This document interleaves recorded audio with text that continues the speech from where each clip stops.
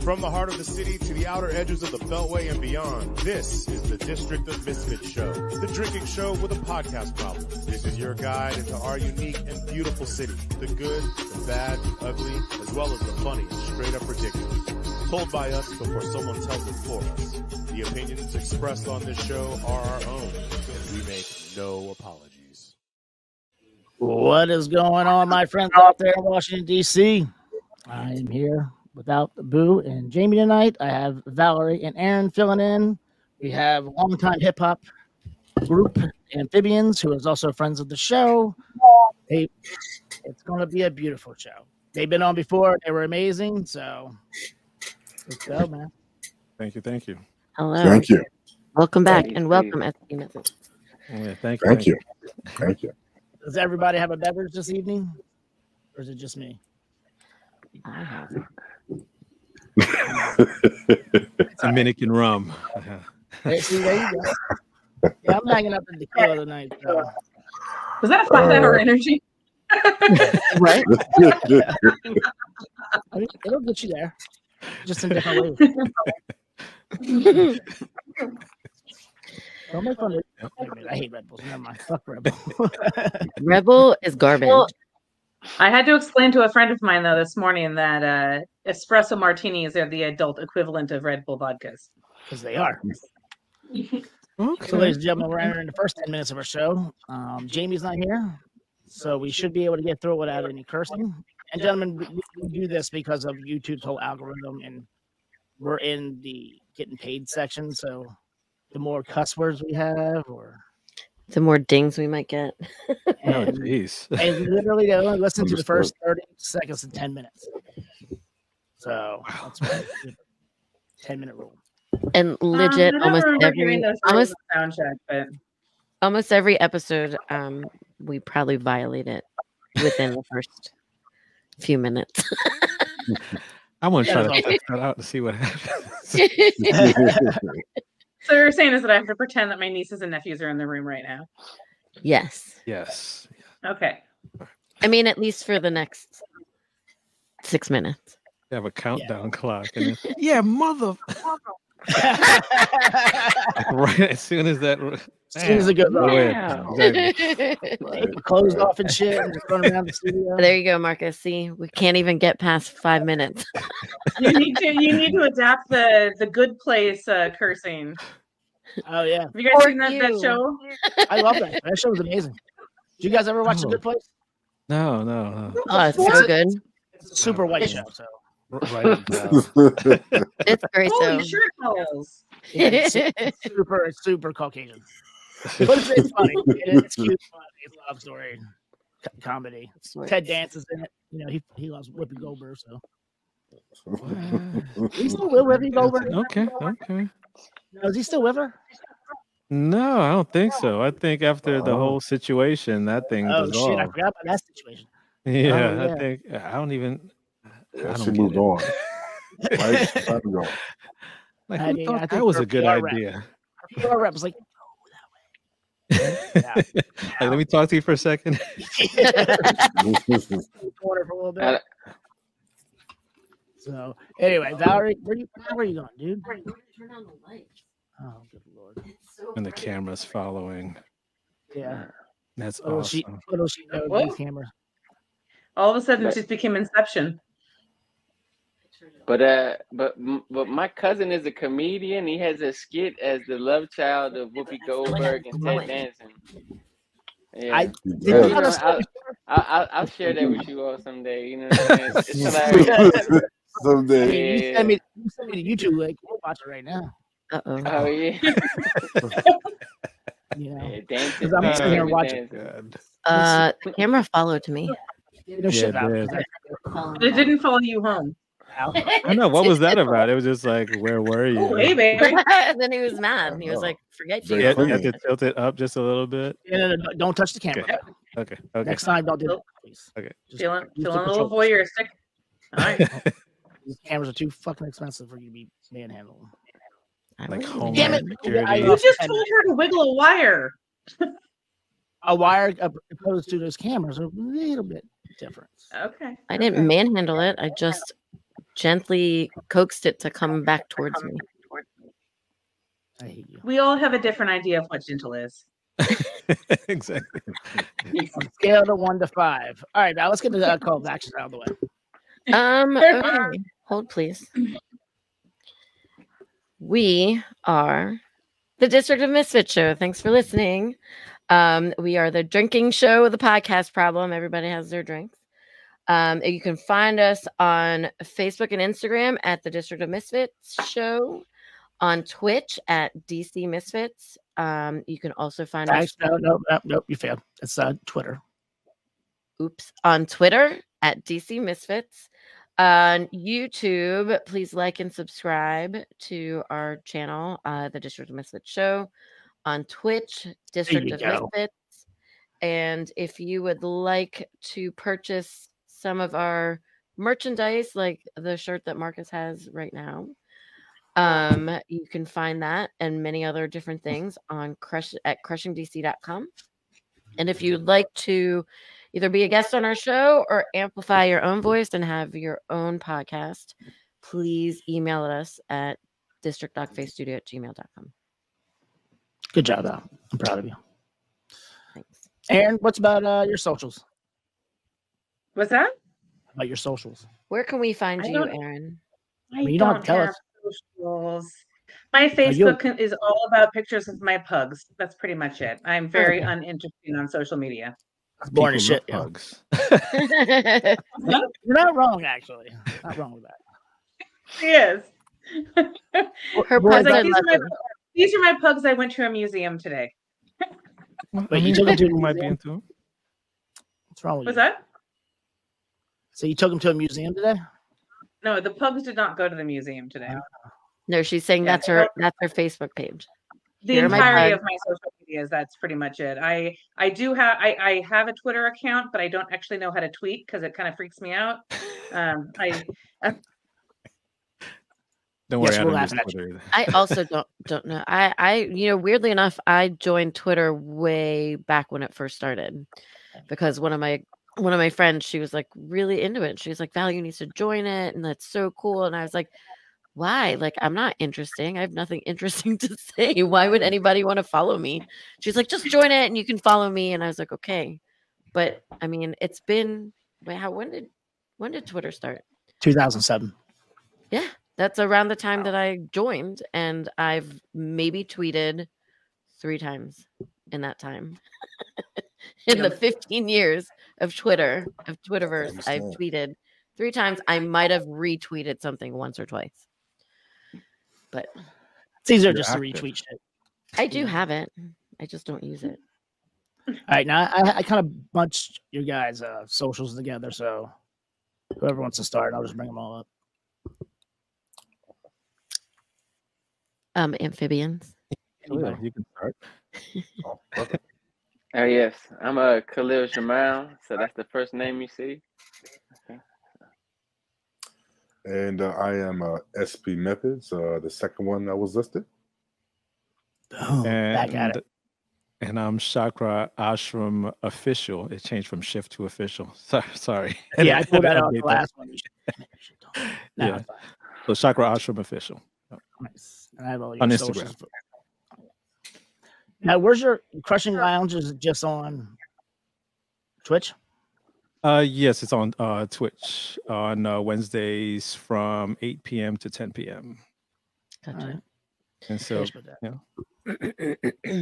We'll get there. Let's do safe words to get it out of the way before I get off the hinge. Yeah, Marcus, we probably do need safe words. Marcus is ready drinking I got tequila. his fancy Espolon. I would go with Aquafina. I will go with button. That's my safe word. Aaron. Aardvark. Okay, Khalil. Brugal. Okay. perfect. Next, Oh. SP.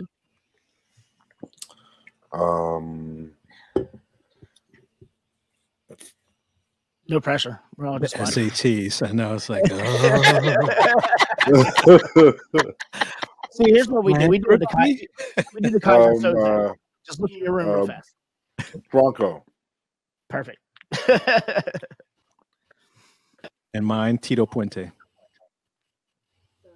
So you can't use a proper name. It has to be only one word. We should have explained. Okay. Tito. There you go. Now we have safe words in case like conversation gets uncomfortable or I start acting like me. Gentlemen, it's been a year since you've been on. You want to catch us up on everything or anything, and then we'll talk about the documentary in a little bit.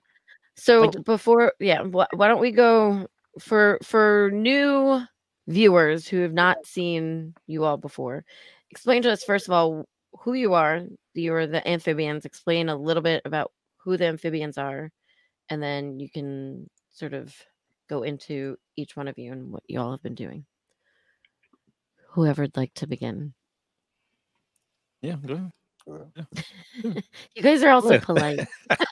Stop being polite. Yeah, go ahead. Khalil. Oh, wonderful. You know, I do love to talk. No problem. Okay. So we are the Amphbns, a collective of artists who met as friends in the 90s, you know, and reunited in certain ways. So somebody has a phone or something on? Sorry. Yeah, somebody has an echo. So if you have a phone or your computer's replaying it. Oh, you might have to mute that phone. Yeah, I think it was her. Hello? Yeah, go ahead. Okay. Okay, cool. I could keep it in. Okay. Wonderful. Yeah, and so we've released 2 projects. 3. No, actually 3 projects. No. So it was a volume 1 and a volume 2. And we also released this Crush project. But we also was doing these interviews with the artists from the regions from here, and it was called Fresh Convos. And Joe Villa was the host. Joey Too Fresh. So Joey Too Fresh, many names, but some of you all know him as Joe. So he was the host, and we had these Fresh Convo interviews, and then the Fresh Convo interviews turned into a documentary, which was putting the Fresh Convos together to create a conversation to tell the story. So let's say Chakra did all the editing for the Fresh Convos and put all those together, and those are on YouTube. So I took those and a lot of the photos and videos that we had and put together this whole story. It's our story, but it's also a shot of history of the hip hop and the poetry scene that was going on in DC, especially U Street in the 90s. Yeah. So let's say people who see the documentary, they say, like, I never knew that this kind of art was going on in the city. And so it's wonderful because it really does tell a story that has never been told. Right now. And so many prolific artists have came from that. And I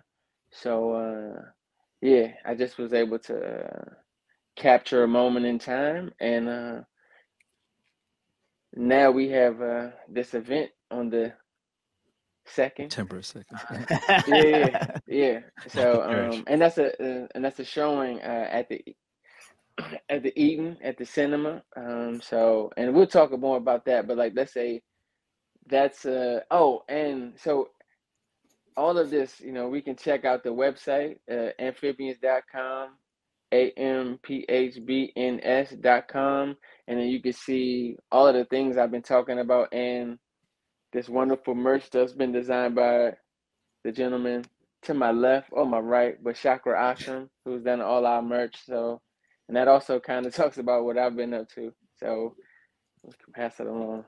But that's Amphbns. So for all you people who are just seeing us for your very first time. Yeah, I'm interested actually, because I've been hearing about this documentary for a year now. So yeah. Phil, what you got? Yeah, the documentary is pretty much Exhibit A of the participation we had as a region in this art form, of hip hop. And there was it was under some very unique circumstances. It involved a workshop called the Freestyle Union, and many and the influence of like other luminaries of the area, like Tony Lightfoot, and Kenneth Cole. Is that the name? Is that name right? No. Kenneth, no, know. What's the name? Kenneth Cole is the shoe. No. You throw me way off. No, I'll come right back to it. Kenny Carroll, my bad. Kenny Carroll. Kenny Carroll. I've known Kenny Carroll since I was a kid. I was like, hold on, give me 1 second. I know this. My apologies. No problem. No, Kenny Carroll. Great. Yeah, these are all amazing individuals that influenced us to be true independents here. And this is definitely reflective of an independent spirit that hip hop has always had in other regions, but it was really unique here in that it was inclusive of other regions around it, surrounding regions. It wasn't just it was DC hip hop, but really the gestation of a DMV hip hop scene as a whole. I mean, there were guys from DC, of course, Maryland and Virginia, all from all different parts, and there's and the documentary gives you a chance to get a glimpse of that and the impact of that on the emotional and the heartfelt level. Yeah, I mean the '90s was the golden age, man. Because what it was, if you did this kind of music wherever you was at, because my two brothers right there from Maryland, but if you were from Virginia, like you had to come to U Street, because that was our Mecca. You know what I mean? Like that was your comfort zone. That's where everybody, for sure. And but then we just come into that place in the era that we came to it. Like that was before it was being redesigned in this beautiful place. It was like you had to watch out because there's a lot of burned down buildings and things of that nature.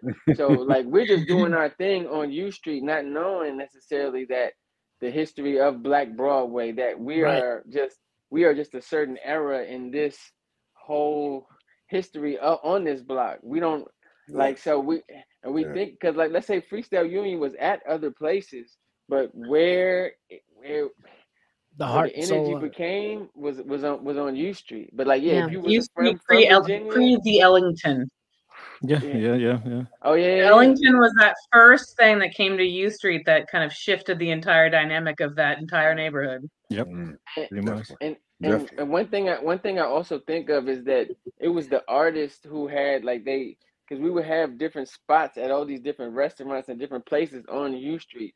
So it was these artists that were bringing the business back into U Street and the hip, cool place to be. That's why they opened up art districts so people could move to this is the hip thing to be. So it kind of brought a new energy to U Street. And then when that building came up, it was like, oh, okay. But that also is talked about in the documentary when it shifted and other kind of clubs started coming and scenes, energy. Different scenes came onto U Street. So that is spoken about in there as well, though. Around the time when the Ellington came up, because indeed. Mm-hmm. So remind me, did any of the three of you who is on right now, did any of you guys go to Duke Ellington? Oh yes, I went to Duke Ellington. Khalil Jamal did. I remember this battle. I found so I was cleaning out my editing thing, and I found the Duke Ellington and the others. What was the other school? I'm not sure. Please let me know. I was like, tell me all about it. What are you talking about, Marcus? I'm not getting in the middle of this shit. Anyhow, Soccer, what you been up to for the past year? Well, pretty much taking care of a lot of the creative and artistic portion of the Amphbns, designing the cover for Volume 1, Crush, and Volume 2. And Crush was actually supposed to be a holdover because Volume 2 wasn't ready yet. So I kind of grabbed a lot of relationship songs that we had in the stash and created Crush. And I didn't think much of it, but it actually kind of took off where people really liked it because it was, easily, I guess, accessible and relatable. And so, during that time, we only had it on Bandcamp, and people were like, well, when are you going to have it on Spotify? So this year, like around Valentine's Day, we released it, on Spotify, so That's people can brilliant. have it. Yeah. So, so when that happened, I saw that there was a demand, so that's why I kind of started doing the Twitch thing. And first, I was just, kind of messing around, and then I had certain people come in and say, "You need to start promoting this." And so I started promoting, and Crush Lounge is now, kind of built up a little following. Nice. So, and it's mainly, R&B, soul music, neo soul, and my thought process. Sorry, go ahead.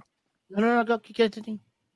Yeah. So my thought process, even though, we do hip hop, I always found that when hip hop was like especially during the golden age, when the R&B and neo soul was at its best, the hip hop also reflected that. So you talk about when Black Star was out, or that kind of hip hop was big. The music, like the soul music, was also very good.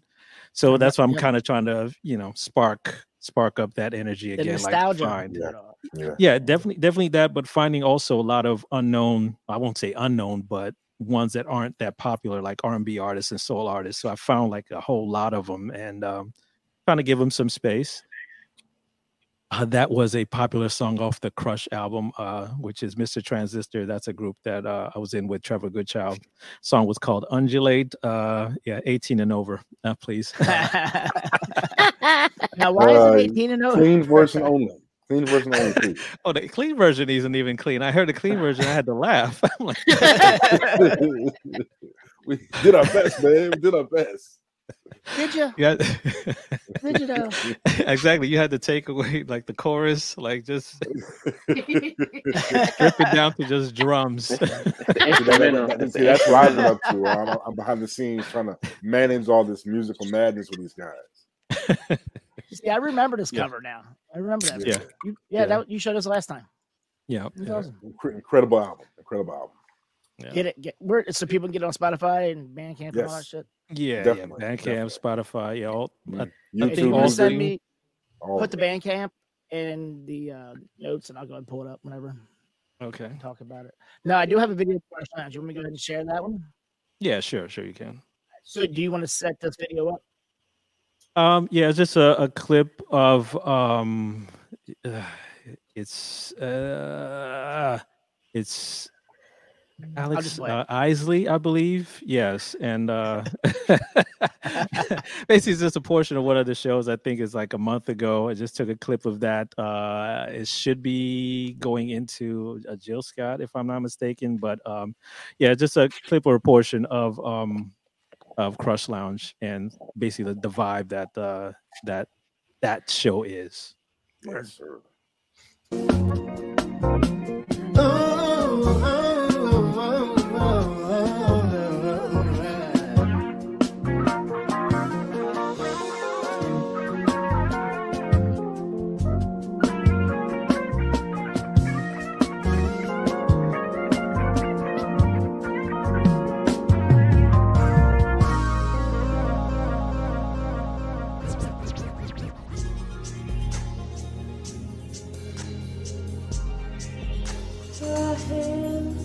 We're gonna have to go here.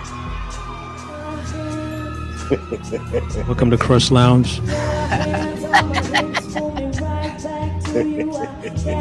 How many times do you say Quiet Storm?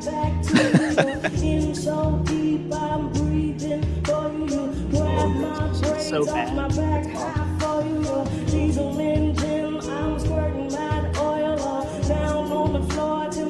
Start to boil shit, quick slip, hip dip, and I'm twisted. And your hands and your lips and your tongue tricks, and you're so thick, and you're so big, and you're so.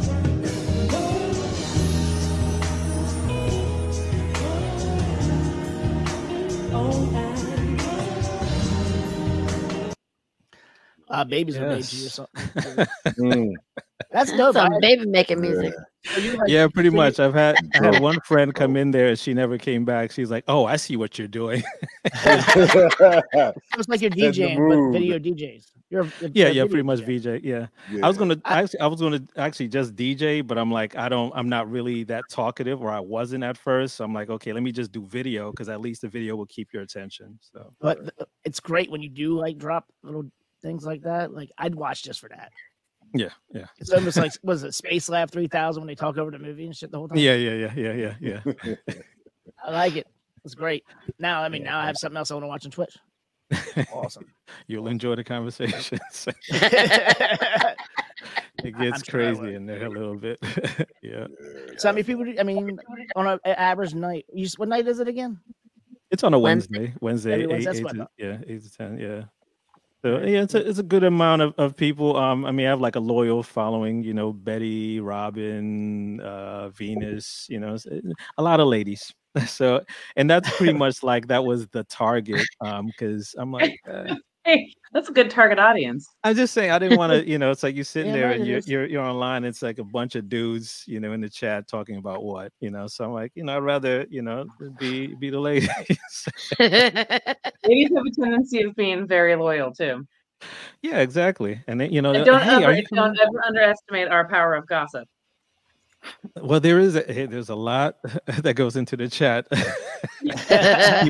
people's crushes. When you play the D'Angelo video, you get a lot of response. Ooh, and dude. Everybody knows which D'Angelo video.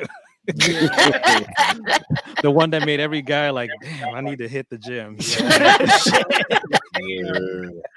Yeah. And every girl be like, Yeah, I hated that video for a long time. But, yeah, I was like 20 when that video came out. I'm like, fuck you, man. Exactly. But the bar was still a little too high, bro. You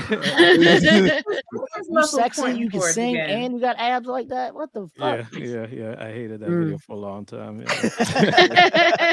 Ironically, he does too. Yeah. What you say, Phil? Well, ironically, D'Angelo himself hates it too. Oh, yeah. Did he try to make a comeback a few years ago? That's hard to maintain. It is. Yeah, that's the thing. He became very obsessive about exercising. So, yeah.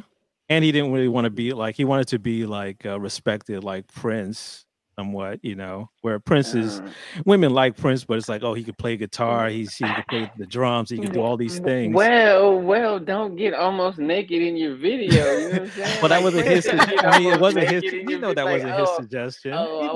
But he still hit the gym for that. See, that's the first the label. album, he was our cool dude singer. He had a leather coat on. He was like, oh man, D'Angelo, that's our dude, man. He got a cool song. Second he was album, the epitome. Like, yeah, I'm he was WWF cool. singer. Like,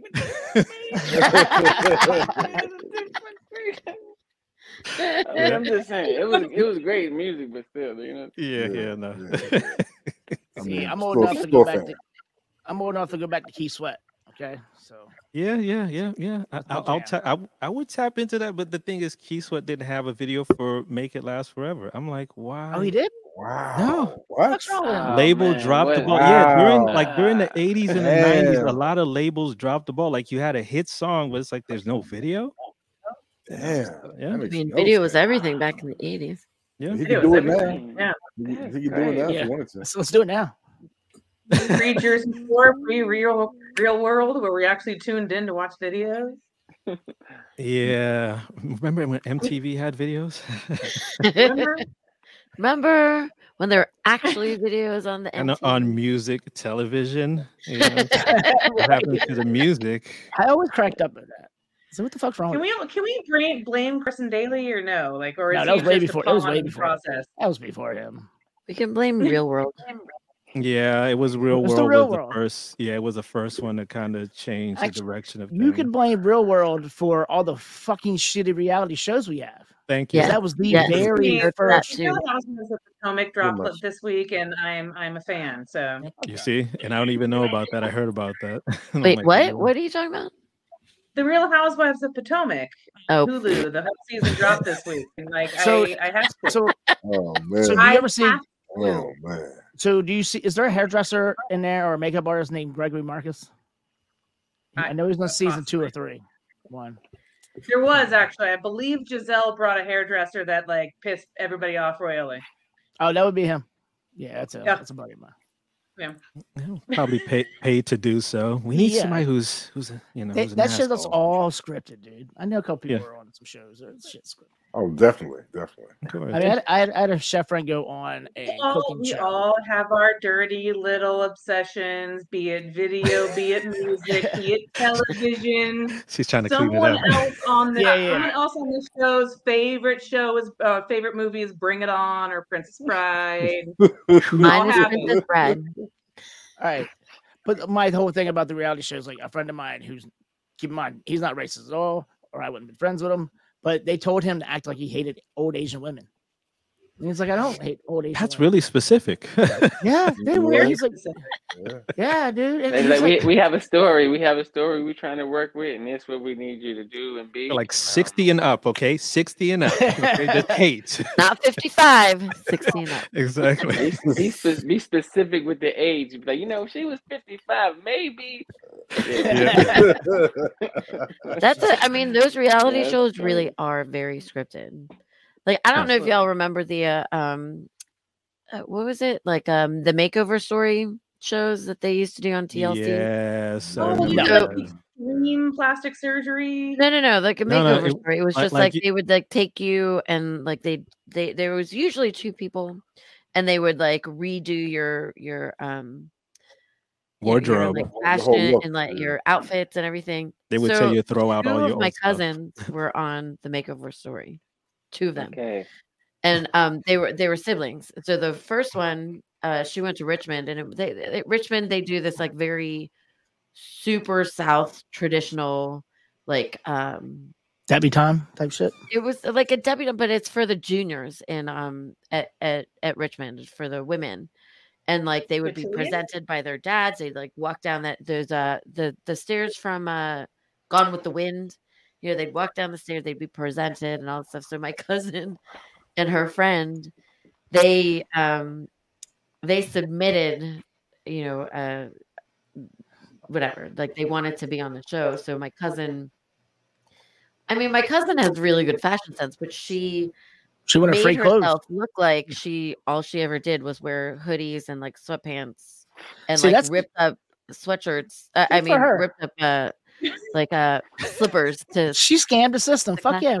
So she Fucking- did. So and then her roommate made herself look like she only wore like really super tight, slutty clothes like all the time. So they got picked. So was that And- Becky? No, her Oh, name was jeez. Meredith. But so they got picked, and so I actually went to, there was a big thing, and I went to the filming, and they literally were like telling them exactly what to do. They were like, "Well, come out and then say this and twirl around and then do this." And so she would say something and be like, "No, say it differently," and like it was so scripted. And then my uncle would be like, they were like, "So tell us how you feel." And my uncle was like, "I'm so excited to see my daughter." I'll say it they would again, but this tell her time be what happy. to say. Basically, they were telling everybody what to say. It was ridiculous. I was like, "Wow, this is incredible." And then her older sister was like, "Oh, I have a story. Like, I went to medical school. My friend just lost like 85 pounds," and they were like, "Great, we'll have you on the show too." So then they went out to Indiana or wherever my cousin lived, and they did a whole story on them too. Whatever their Exactly. story is, that's what it was. Whatever we want to make you into, Yeah, is right. what That's we're gonna basically go what with. they Yeah. did. It's probably too expensive to do live. No shit. Yeah, and I mean, if you didn't coach the people and tell them what to say, that show might be It'll take terrible. forever. Oh yeah, You know it was what I'm horrible. saying? But, It would I mean, take part of it forever. also No, was what? like we really had to make it Right. seem like they were like you'd have to. I mean, now similar to like if you were doing an interview, right? Like you don't want to make it seem like someone is asking you questions, so you want them. So there was like a lot of coaching as to how to respond to the questions, but make it seem like you weren't being asked a question. So like if someone was like, "Are you excited to be on the show?" and then my cousin was like, "Yeah," I mean, you know, No. Tell us why you were excited, and you have to start it with like, I'm excited to be on this show because So You have to start the answer. You have to start the anser with the question. I'm like, no. Say it again. Interview techniques, like say the question again while your brain is processing how to answer. Like, I'm so glad you asked me my weaknesses and strengths regarding interpersonal communication. Like, wow, this I person. believe my weaknesses are. See, you have the list.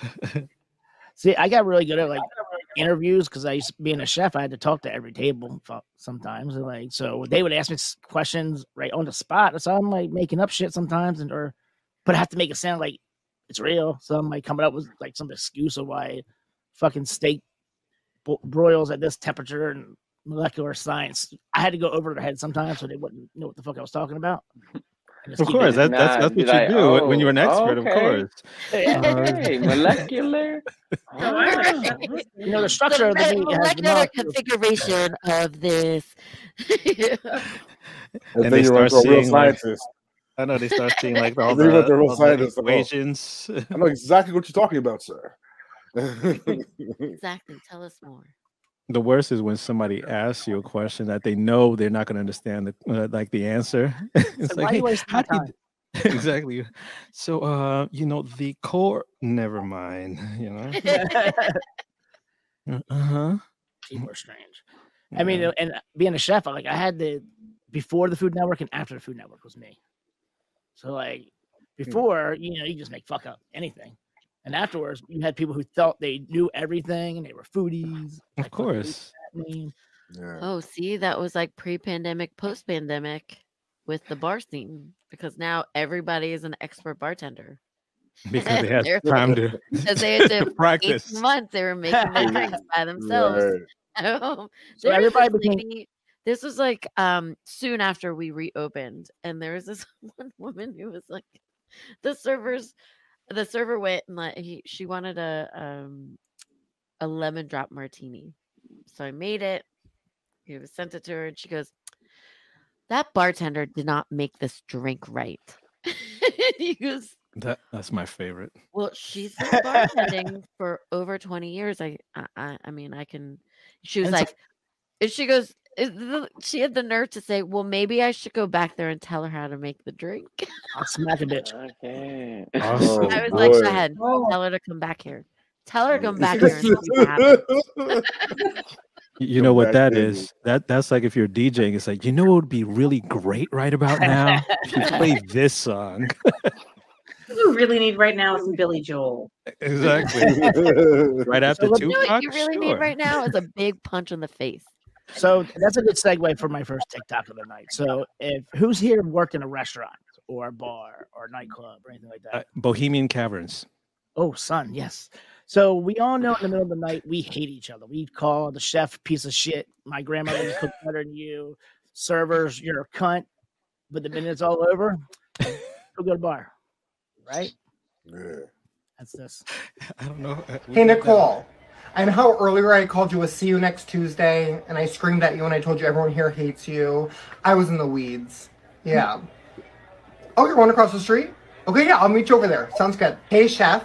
I know how pretty much earlier I told you to eat shit, and that my 85-year-old blind grandmother cooks better than you and that you suck at your job. I was in the weeds. Yeah. Oh, is that an extra?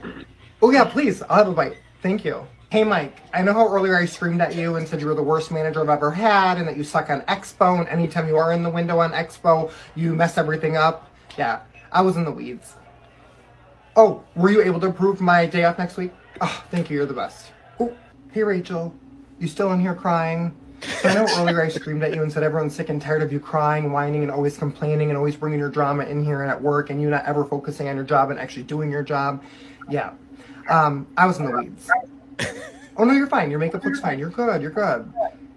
Okay. Well. Jesus. I think it would have stopped at the manager because you would have been fired. What did you say? Not in these days.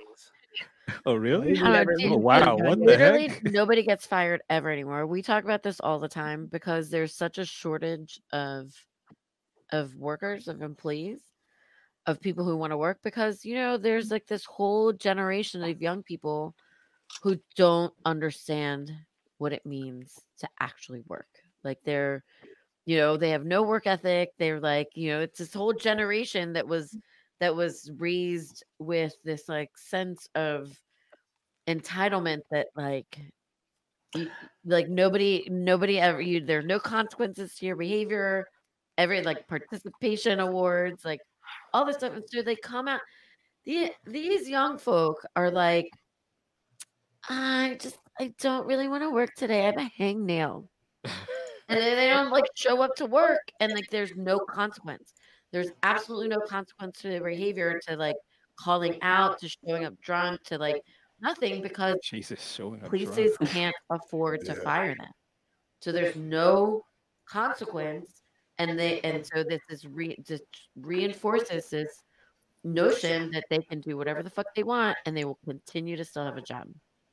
I mean, I watched the Bill Maher show this weekend, and there's actually a 22-year-old who went to NYU, and she kind of like, because Bill, he's older, he was asking her like, "What the fuck? Why does your generation suck so bad?" And she breaks it down pretty well. So it's an hour-long show, but it is pretty good, and it breaks it down like to the T. She's like, I'm not trying to say that everybody's like that. Like there are kids who have like good, like a moral compass and like have good ethics and stuff, but like, for sure, in the service industry, and again, I don't even feel like it's just unique to the service industry, because I think it's across the board. There's this whole generation of adults now who are in the workforce who just don't have any drive, notion focus. of no skin in the behavior. Whole life. This brings up one of the favorite things that is actually said in my industry, which is not it's not music and it's not hospitality. But for those of you who don't know, that Erin is a captain of her firehouse.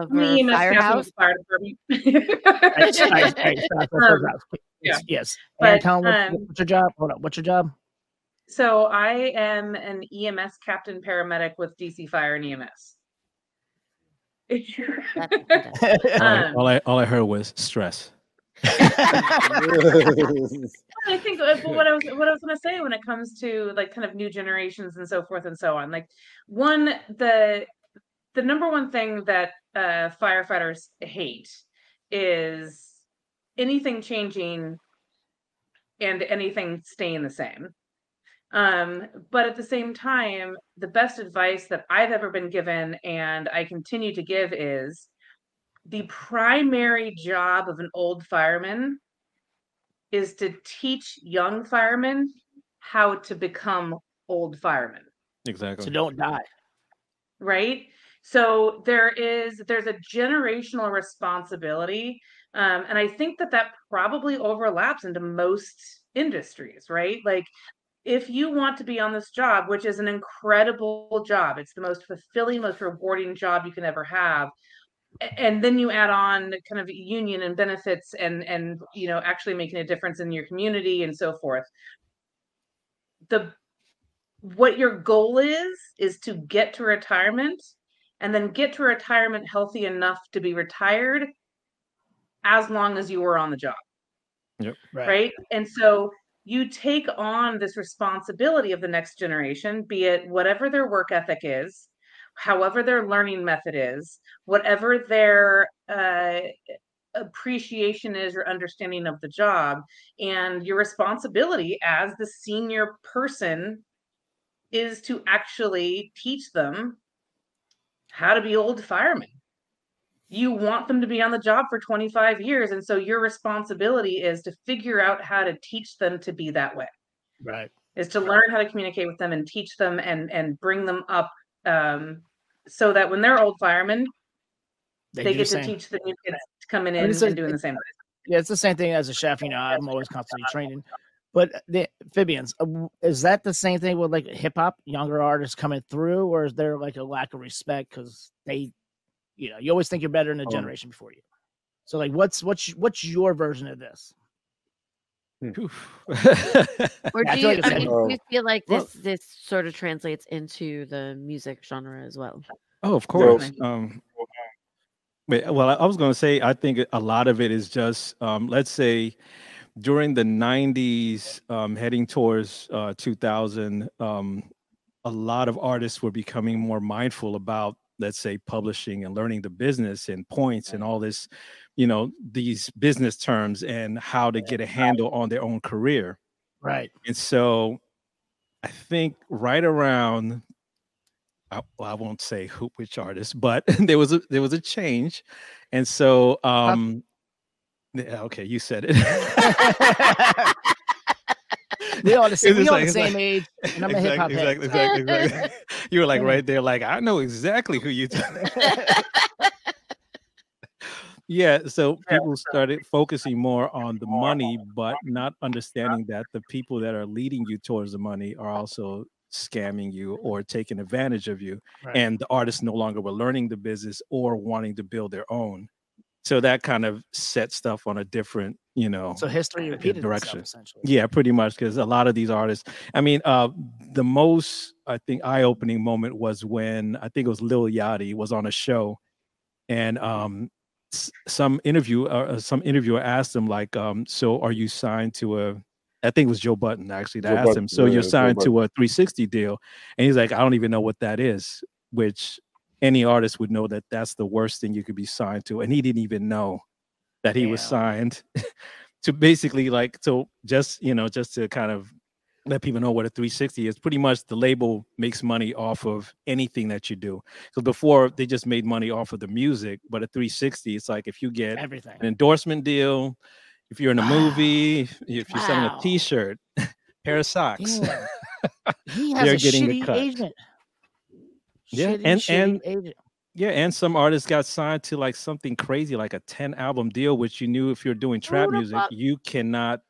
Your career is maybe 2 albums tops. Name one legendary band, group, hip hop artist has 10 albums, besides fucking Rolling Stones, because they've been playing for 80 years. 10 albums. 10 albums. Maybe. Well, how about 10 albums on the same label? That probably, yeah, that's slim. I mean, 10 albums, 10 albums possibly. 10 albums on the same give label. me a singer that got 10 albums. That's like solo. You can get 5. You can get 5. That's That's a lot. Solo group. Either or. Too short. But okay, I mean, like, actually, when it comes to music and kind of the next generation, when you guys were talking about like kind of the mid kind of the 90s on U Street and where you guys kind of met and started creating, how has social media affected kind of even just the DC scene, right? So you have the self-produced, self-promoted albums, artists, and so forth. And how has that changed how you do what you do? And you know, that's pretty much my question, because I'm sure social media came on right around when you guys were coming out, right? no. Well, see, okay, so no. That's wonderful. That's wonderful. That's wonderful because it sets up the documentary. Oh no, and no, let's go into that. So yeah, let's say that was 1994, 1995.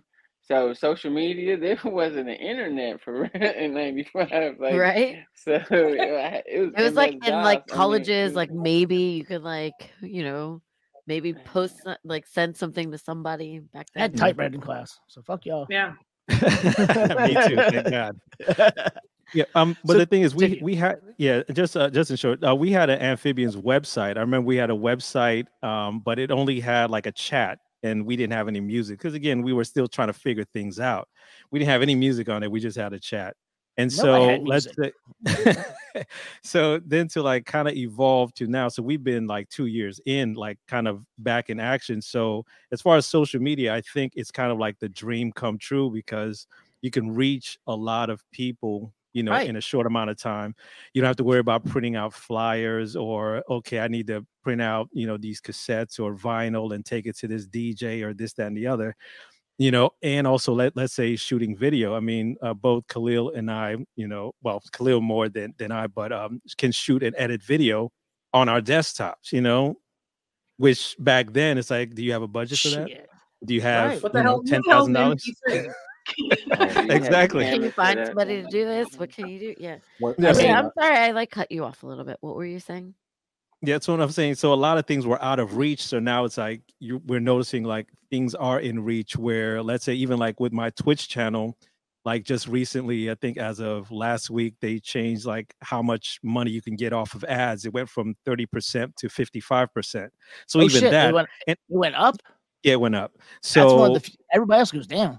Fuck. Yeah, they went up. So that's the thing is, so for me, I haven't really, like, I've been on there, but I only usually spend twice a week. So I actually have a retro show also that I do on Friday, which is reminiscent of Friday night videos. If anybody was, yes, exactly. So kind of like that.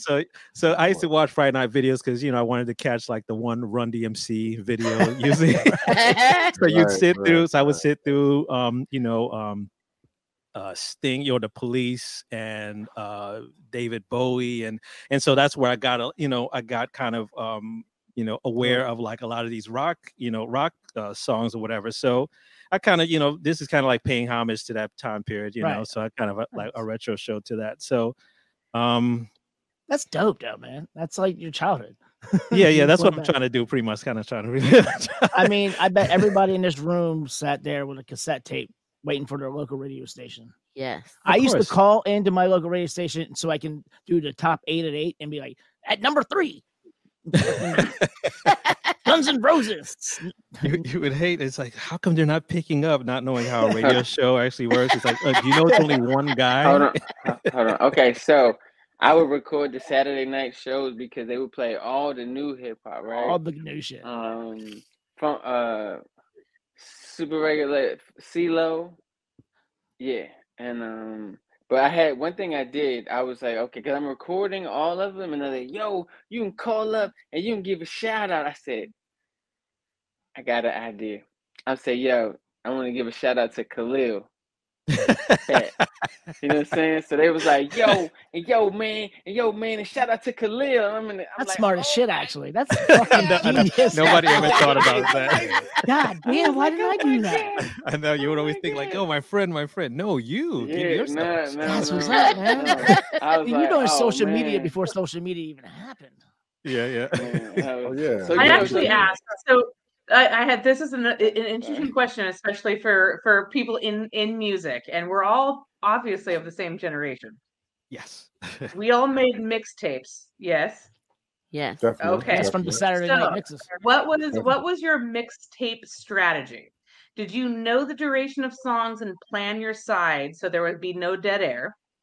Sometimes. Would you leave dead air at the end of a side in order to start a new song on the other side? Or did you ever, and I swear to God, if this is your answer, split songs between two sides? Oh, no. What was your mixtape? What was your mixtape strategy? Depends what genre. If I'm going for, let's just say sex, or if I'm going for gym, or if I'm going for playing around and shit. So I had to plan that out. And I also saw how long it was 45 minutes, 90-minute tape, 45 minutes. Also, this is one of the best first date questions you can ever ask. Well, I would the insight into that other person's like persona is perfect. Exactly. You would that would have been like, wait a minute. I mean, we gonna fuck tonight. Exactly. That's what you were like. I brought you a mixtape, girl. What's up? While you're handing it to her, right? Like if you knew a song was 3 minutes and 14 seconds, but did you plan it out based on what the Yeah, for me, I would pre-write the whole track list. Yeah, for me, I was weird. I didn't want like dead air, and I would never split a song. So I would like, okay, I don't want that song, but what song is closest to the amount of time to fit in that space? Yeah, absolutely. I would do that too. I'd like calculate. I'd like Khalil, like you have a lot to say, Khalil. You're no, but no, I feel bad because I'm fucking way less calculated. I just press pause. And when music comes on, I just press unpause. I'm like, I just did this shit. Like I was like, Oh no, I didn't think about none of that shit. Like, Yeah, I had to map it out. I had to map it out. I just like pause. Wait, did I you was go like- I as was far like- as splitting songs on sides? You say what? Like if one side like ran out, did you start the song again on the other side? Were you that bad? Depends on the song. I don't Depends even on the song. remember. Like I don't. I don't It remember. depends. You probably left it in. I was like, I know I did have a scenario. Like, at least okay, 3 I times. think I just pulled You out. know I think I scenario. just pulled out your Real Housewives of Potomac right here. I thought Paul's tapes was a big thing, but I'm hearing nothing about that shit. I'm like, Oh, that's about beats, man. I thought, but I was recording them like, pause, like, Oh man, no. Okay, I'm pausing this shit. Okay, but okay. Yeah, But I also mentioned WOL with DJ Fransky. For me, that was that was it for me. Like that kind of began my love of hip hop. Like WOL, that the AM channel, yeah. So yeah. So I got two things here. One, living in Delaware, like growing up, like, every once in a while I'd be happy if I got like 92.3 or something from DC and Baltimore. If it was like rainy or storming, I can get DC and Baltimore and at So the beach. crazy. So I would like look for that. Second, like when I was like 8, 9, 10 years old, I used to, call on the radio station. I would record myself and just record songs. But then I would take that my mixtapes and come back and do like I was a DJ and played different characters. Like I did my own commercials. I was the DJ. I was my own. I doubled in interviews when I was interviewing myself and shit. And Mark, like, So you were preparing do you still have yourself. tapes Right. of this? Do you still have tapes? I might. I mean, my parents might have stolen from me because they were impressed that I fucking knew how to take two different radio stereos and mix them together. And like, I'm fucking 8 years old, and I would have a mixtape. Jesus Christ, you're Yeah, like a borderline genius, man. It's like what the heck, right? I They knew were how to take watching shit you apart. like, I used to take shit apart. I couldn't put it back together. okay. Yeah, I kind of did My that. Yeah, husband I was did like that that also. too. He'd take shit apart all the time, and then we'd be like, Absolute "Well, can you put it back together?" And be like, "I lost that part." It comes in I handy. just have these little bags of all the leftover parts when I was done. Oh no, that's not good. I mean, and I'll before I became a chef, I wanted to go into broadcasting and radio and DJing. So like me doing the podcast and shit now and having the podcast company is like You're living your dream, Marcus. it's full circle. So like it's now this is my passion. You know, it's like I'm going back to 18-year-old me. And That's awesome. And that which started at 8 years old. Your parents looking at you like, what the hell is dude, he my doing? parents bought me turntables and a mixer when I was 14. You know, and I used to throw house parties. Like motherfuckers love me. What I used to the do. hell? I did all the house Wait a parties. I did second. the prom. Yeah, dude. But Wow. I Oh started- wow. Very generous. Yes. I think Yeah, that's so- even a better question. The what did you want to be when you grew up? When you went into DJ. kindergarten or first grade? A DJ. I wanted to be in At music. kindergarten, you were like, "I'm gonna be a DJ." I wanted to be on the radio. That's what I wanted. Here's a question. What did your mom and dad do? Because it's like what do they do Well, for My father was a Oh, banker, that's- a corporate loan guy. Not corporate, but he's a Delaware. So he like Dogfish. He held like money in like some of the local places. My mother was she ran a hotel. I'm like, man, to like actually look at you and like, can you buy him the turntables? I'm like because if okay, so with all this software and all this shit, you just got it, whatever. Like, but if you had some turntables, you were a superhero. yeah. You know what I'm saying? Like, you had We special were. powers. Like, what? You got a We mixer were. too? Yeah. Dude, And I could I hook had it up homies and- come to the house and like we would do freestyles. I mean, I did. Yeah. I sucked at the shit. I can't do that. I couldn't rap, so that's why I was behind the scenes. Yeah. You know, that was my whole thing. I was like, I'll fuck Yeah, with but music. you're lucky, man. At least you had the tools. Yeah, Your parents that's were like, "Yep, buy him mean, the turntables." I mean, there was we Really, went to, they were like, "Shut him up! Just give him the stuff." well, they didn't want. They were tired. Honestly, they were tired of me breaking up the Does stereos. it come with headphones? So he Okay. was like, "I'm going to get you some shit from Radio Shack. Stop touching our shit." But then I also started getting into build. I used to build my own speakers. You know, before car systems and shit, I would take speakers apart. It's pretty much what I took most apart. And I tried to learn to like the whole air dynamic and shit and rise the Yeah. bass. Trevor, yeah. Oh wow. Okay. That's what I At least it understand. panned Val, out. what did you want to be when you grew up? What? Ballerina? Who, me? I wanted to be a vet. Who the fuck grows up want to be a? I guess animal. I really wanted to be a Everybody wants- veterinarian. I was obsessed with animals. At one point, I wanted to be a veterinarian, but I also wanted to be an astrologer, and I wanted to work with the dolphins. Jesus. I wanted Wow. to do all What? kinds of things. This is very typical of the Gemini. I had all these different. That's across the fucking board. Yes, I mean, as a Gemini, I had all these You different. can swim with the dolphins and look at the stars at the same time. I mean, the dolphin will This try to is fuck what I you. wanted to do. The dolphin will try to fuck a woman. Yeah, you may get assaulted. They're the You most may horniest get animals assaulted. out there. They don't. Dolphins will rape you. Dolphins don't care. They will. Yeah. They will. Yeah, There's I believe stories that- of I dolphins Might- raping might- people. I might believe get a that whistle. Homo sapiens and dolphins are the two species that have sex for pleasure. Right. That's why they'll You know, fuck you. It's true. But Dolph- I didn't dolph- want. I don't dolphins are want like bad swim with news. Yeah. dolphins. Yeah. Dolphins are bad news. They're like gangs too. They're like gangs. No, they do. They travel No, packs. yeah. They travel in pods. Stories, like, They harass seals for fun. No, you're not wrong. They do. Dolphins They are like do. dolphins They'll, are like, like throw them up in the terrible air and thugs, terrible fucking they're like dicks. Dolphins No, attack man. sharks. Dolphins fuck dolphins are sharks. bad dudes, man. Are you It's serious? not Echo the Yeah. dolphin. No, Dude, fuck the Because that. only they thing that go makes in them stand packs. down are killer whales. Yeah, they'll got the whales. There's like 6. There's like 10 of them will go after or something. Yeah, They don't. that's They're the like only bees, thing. man. They don't go by themselves. It's crazy. Fuck Dolphins you are up. bad. Dolphins are Well, bad. aren't you news, lucky? Okay, man. so dolphins What are did out. the amphibians want to do when they grew up? Sorry, say that again. What did I you said, want what to did, be? what did the amphibians wanted to do when you grew up? When you went Yeah, to I kindergarten, wanted- first grade? Oh, I wanted to be an artist all my life. So, because my dad was an artist, so I just wanted to be like him and all the cool things that he did. I was like, I want to do that, you know. So I after didn't they- know. Sorry. No, I was gonna say I remember a story from last time. So after they finish, I want to come back. Okay. Keep going. Yeah. So it was always to be an artist. It wasn't necessarily to do what he did, but I always knew I wanted to draw and to be an artist. And yeah, since day one, like for me. And you were and you were in a place where like your creativity was kind of fed and nurtured and like that.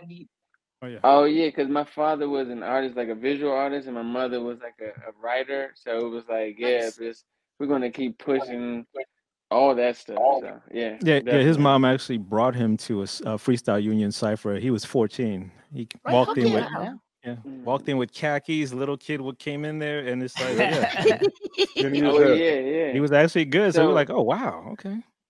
So let's say her and her folks, they were like from like the poetry circle before we even became to U Street, because so that place that she had was in Southeast 8 Rock. That was actually one of the first places that Freestyle Union was held at. And Kenny Carroll, who will go back, like he was the one who helped Tony Blackman get that space. So yeah, Yeah, it's like full that thing is- circle. And we actually found that out while we were researching this. I was like, oh wow. I was reaching and I saw his mom's picture and I'm like, what? Get the fuck out of here. That's awesome. Yeah. That is So awesome. she was also the one that got us the grant to do this documentary on documentary, yeah. Fresh Convos. Yeah, so it's like a Yeah, full so she was just circle. looking Yeah. for stuff like, son, look at this. They wanted about exactly what you all been doing. I said, well, okay, mom, and she wrote it up and everything. So That's definitely always awesome. shout out to her. So yeah, definitely environment to nurture the artist. Like, Nice. Yeah. We love your yeah. mom. Yeah, Yeah. for sure. Boys, who's SP, next? what did you want to become? Oh well, I mean, I've always been a writer, and but around 17, the production bug kind of took over my life, and I kind of split that, between being a writer and being a producer ever since. Nice. Nice. Yeah. And you, Chakra, what did you want to do?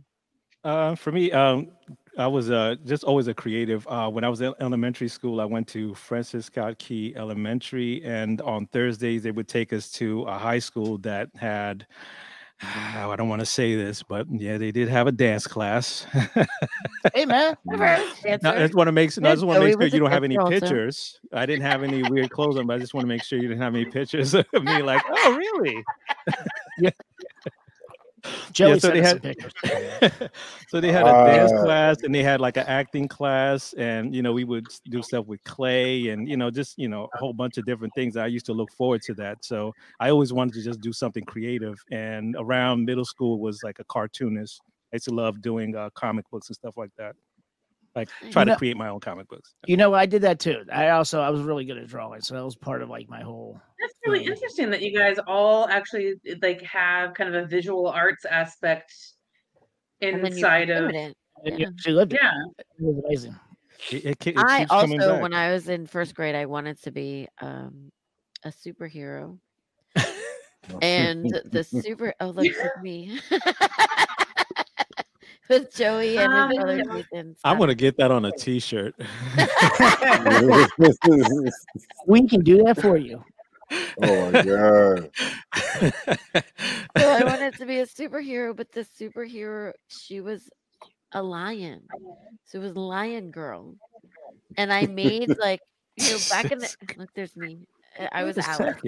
So you were So actually, back when I don't know if y'all remember, it was like the crayons that they were transfer crayons. You like you would scribble, and then you would iron it onto. Yeah.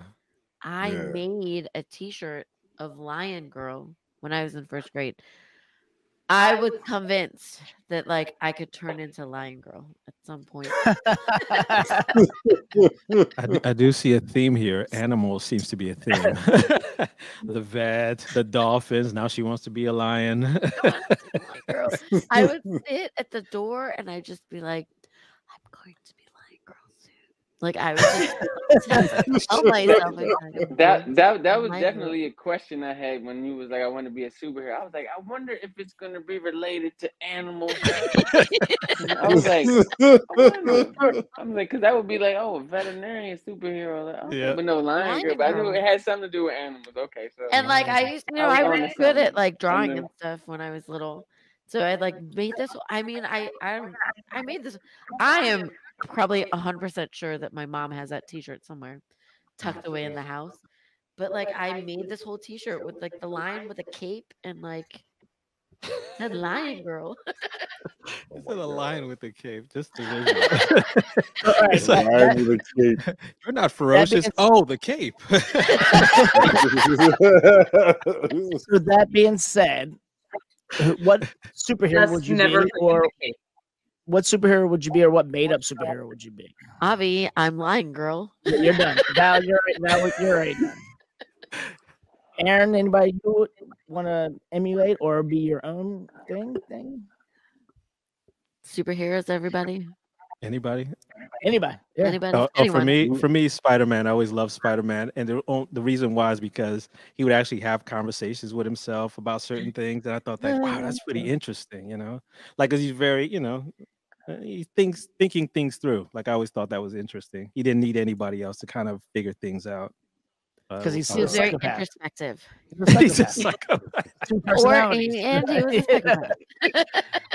I mean, think about it. If you're flying through like the cityscape, you gotta have some kind of like psycho fucking thing twisted up in that motherfucker. Well, yeah. It's like a roller coaster. You're just making your own roller coaster throughout. Who cleans up all the web? Did I tell you guys how I almost failed my psych the psych entrance to the fire department? No. When the fuck did you tell us that? And it's associated to this, but one of the questions was sometimes I feel as if I have more than one personality. And Val, you also know this too. Well, I'm a pure Gemini, but also I think all of us have multiple personalities, right? We've got a work about it. Right? We've got a work personality, we have a party personality, home personality, and that's how I answered the question. I was like, yeah, of course. You can admit that to work. So I go back into the DC psychiatrist, and they're like, well, you've been flagged. And you answered this question, yes. That sometimes you feel as if you have more than one personality. And I explained it to him and I said, don't we all? Of course we do. Of course we all have more than one personality. I'm Gemini. and he pauses and he takes a breath and he looks at me and he goes, do they communicate with each other?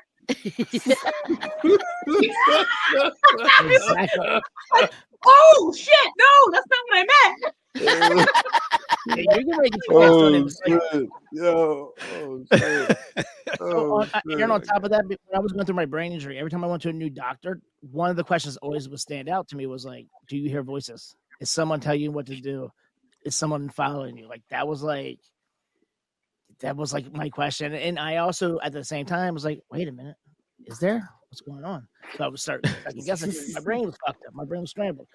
But then I started realizing, I've done a lot of acid in my life, so I'm like, I can associate the two things together. But then I'm like thinking of some of my friends who have lost their shit and people who are now in the loony bin. I'm like, I'm right on that verge of like teetering. Like, I can go either which way with this one right now. Like I can let the voices I'm up to like 3 more doses and I'm out. You were one question. I'm down doses. Yes. Jeez. All right, Khalil, what about you? Yeah, I was thinking, I was stuck. I don't know. I feel like Doctor Strange is like an easy thing. I don't know, but like he's cool. I like Doctor Strange. I can fuck with that. Yeah, he's. You want to be a wizard like, or a sorcerer? A sorcerer. Yeah, but like okay, so it was. And he has that cool ass cape. Yeah, but it was one comic book dude that as a kid I always thought just his comic books like looked so cool, right? It was this comic book character named Brother Man. And he'd be like, what? So yeah, you Google Brother Man and you see, you know what I mean? This may not be the coolest outfit, but it's drawn, the art was the coolest.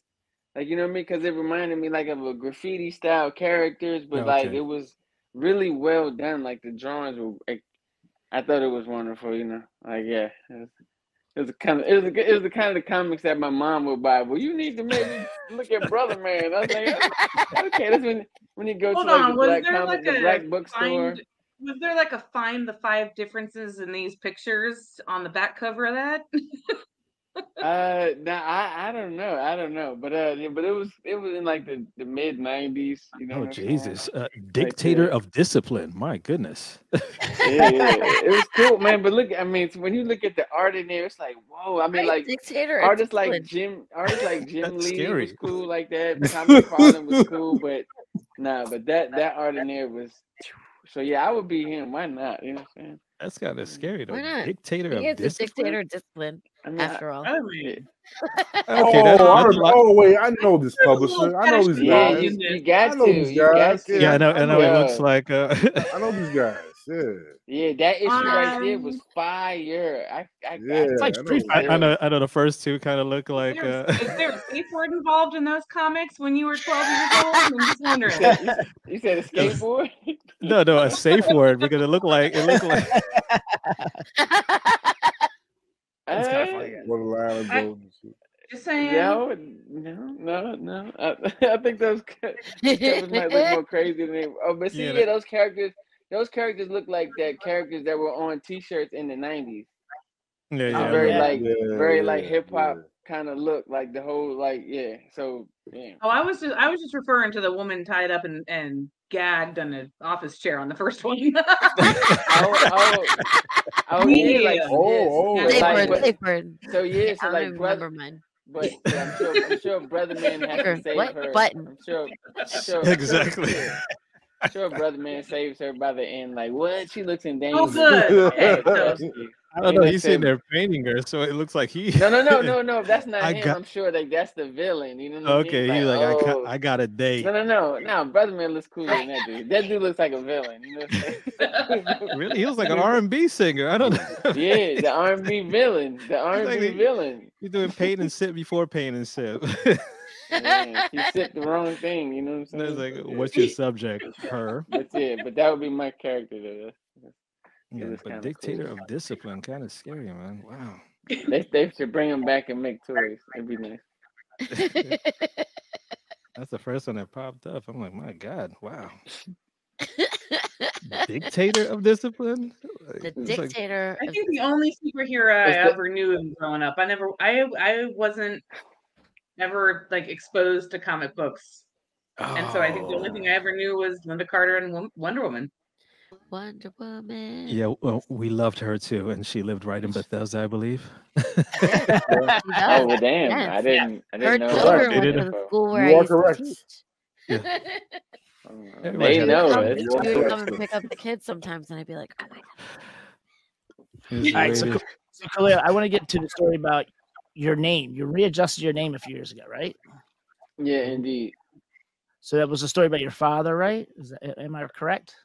Well, I mean the story like Khalil Jamal. That's my real name. It's like my first name, my middle name, and I knew eventually that I would eventually turn to this name. But I really wanted to do it just because like I wanted to, I don't know, rebrand myself, but also just like have put my name next to my work. Like not like a name that I created per se. Like, you know, like that it be me.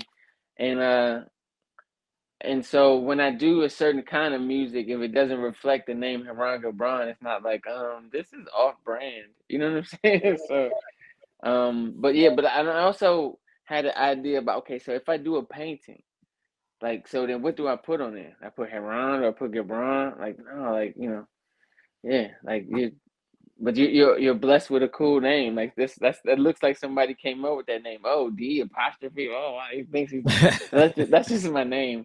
So Change your yeah, but brand. So the name before that you went by was different than Khalil Jamal. yeah, right? It was a Haranga yeah. Braun, but you could Right, yeah, right. Yeah, it explain was Haranga why Braun. So Haranga Braun like though. I was going to say, in France, the capital D with an apostrophe actually associates royalty. It means your lineage to the high court. yes, and so these are things that my mother would tell me. You know what I'm saying? Like and so I was like, why is it apostrophe? It doesn't make any sense. Actually, apostrophe. Okay, mom, I believe you. I believe you. Whatever you say. You've been writing for so long. Like okay, fine. But yeah, but yeah, I just wanted to actually just use my name for all the things I create, you know? Like if it doesn't fit under those two artists, just like, you know, just want to reflect myself. So and Yeah, yeah. and Harangaram was after Gil Scott Heron and That's the story I was thinking of. Yes. yeah, And you it's met like, Yeah. I'll did you say so, not meet him? yeah, I met Gil Scott cuz then I Gave was you just like and I asked him, I was like, it was so cool because like they was like, you know, I had like his merch table afterwards, like and I was just like, and he was about to go. I was like, yo, Gil, let me holler at you. Like, I don't and He's he like, turned let this around, little like, young blow. and he turned around because I was like, I'm so used to people calling me Gil. It was cool to say it, and somebody else be like, Right. because that's like my last name, Khalil Gil, like my last name. So, and then I just asked him, and I was like, yo, this is my name, but I want to know if it's okay with you, because if it's not, then like I'll definitely change it. And then he was just like, he was like, yeah, it was like, but he was more amazed. He was like, so you would put me with Khalil Gibran? I was like, yeah, what you mean? He was like, oh, man, wow, brother. I was like, so yeah, he gave me the Like you did him a co-sign for favor. that. Yeah, he was just like, That's I cool, can't man. believe That's you put awesome. me with that. So yeah, so and cause like once I graduated high school, my mother was like, yeah, I know you've been rhyming and you doing all these things and you like these people, but I need you to listen to this. And she gave me the Gil Scott CD, the 125th Street, and it was just like, oh, okay. Yeah, I and get it. so like, and I was also living in Baltimore, so like the content for like, you know, like music about like oppression and change, like it was every time I walked out my door. So it really fit the times to be making music with that content, you know. So What was the album that your mom gave you? 125th Street, like try to get the actual title of it. He's just sitting on At the 125th on and this Small Talk at 125th Street. exactly, yeah, man, and it was just like the because like I actually had his record before because like he was in the band called the Midnight Band, and that's when they had the song Winter in America. So I used to be playing that song, but it didn't say Gil Scott Heron on it. It said Midnight Band. So that's when she wanted me to hear that, and so and I made I guess a remake of the song Winter in America with my friend Akil Nadir, and that's when I first said the line Khalil, Gil, Scott, and Ron, Gibran. It's like, oh, that kind of sound cool. Like I was like, wow. And I was like, okay, this is gonna make sure that I don't write nothing too crazy and terrible because you can reflect badly on the name. So it was kind of had multiple reasons for it. But yeah, at this stage I wanted to, go with my name and put, my face get it, to man. whatever I do. But yeah. Well, I mean, I like all the small talk. It's beautiful. Let's get to the reason why we're here, guys. Yes. Okay. So you guys are up. Yeah. Okay. Yeah. So first convo is a DC hip hop oral history. So this is at the Eden Cinema on the 2nd of September, and we'll be showing this, and we'll be having happy hour and the live mixing by Mr. Shakar Asha himself. You know what I'm saying? Awesomely famous DJ on Twitch, or VJ. Wait, are you wearing the same? Right. Hold on, are you wearing the same thing that you are in this picture? Yeah, I wanted to be consistent. Okay. With the brand, I respect with the that. I can brand. respect that. I can respect that. Yeah. Just so you know exactly who that cool guy is in the picture. Oh, that's what's up. I feel like I should flip my hair now or something. But yeah. So and we'll be showing that and having a Q&A afterwards. Yeah. Yeah, and that's September 2nd, Eaton Hotel Cinema. And where's the Eden Hotel? It's in Georgetown, right? Yeah, 1201 K Street Northwest, right on K Street. Man, K Street. Yeah. So Shaka, where can they find the tickets, Shaka? Well, where can they find the tickets? SP, let them know where to find these tickets so that Yeah, and they can come out. Eventbrite.com. I have the link below there. You can also go to our website at Amphbns.com. At the very top banner, and then in the first post right there, you can find direct links to the tickets. They're still available. And if you are an administrator or a member of the press, feel free to contact us at amphbns@gmail.com, and we'll take some special considerations. Yeah, because basically we're trying to get this documentary in the schools. Yes. Just to teach, I guess, the younger people about the era that we came up in. Yeah, the history of DC hip hop. Right. Yeah. So explain to us a little bit more about what the documentary is, and what the event is, and like what you're hoping to. They really dive in it to do from it. Yep. Well, I mean, you mind? Yeah, go ahead. Go ahead, bro. Yeah, please, I would like to hear it. I mean, basically, the documentary is the first level of the history that we were a part of. It features a lot of the luminaries, a lot of good friends of ours who are incredible artists, like the Poem MCs, to incredible people like Tony Blackman, who speak on their personal experiences that we were there for, but from their point of view, of course, during the interviews that we conducted for Fresh Convos.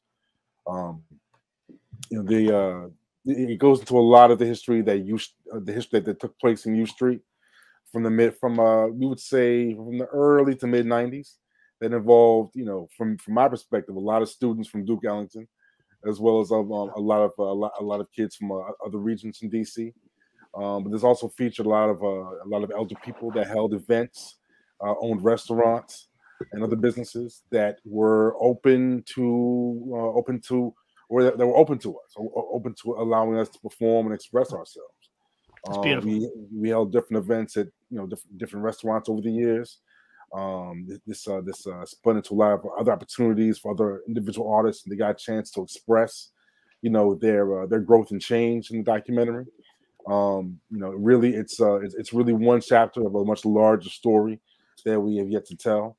But it did in part, I would say, in a way, it's an easy portal in to understanding that there was hip hop history in the DMV area, and it's very unique in its inclusiveness, and also, with the backdrop of go-go music, which basically populated a city of brilliant young Black musicians. This was the backdrop that produced us. Artists that really care about what they say and have a sense of musicality that is like no other to me. And that documentary definitely embodies that. And we definitely hope you all get a chance to come down to the Hotel Cinema on 12th and K on Friday. Tickets are still available. Please come through.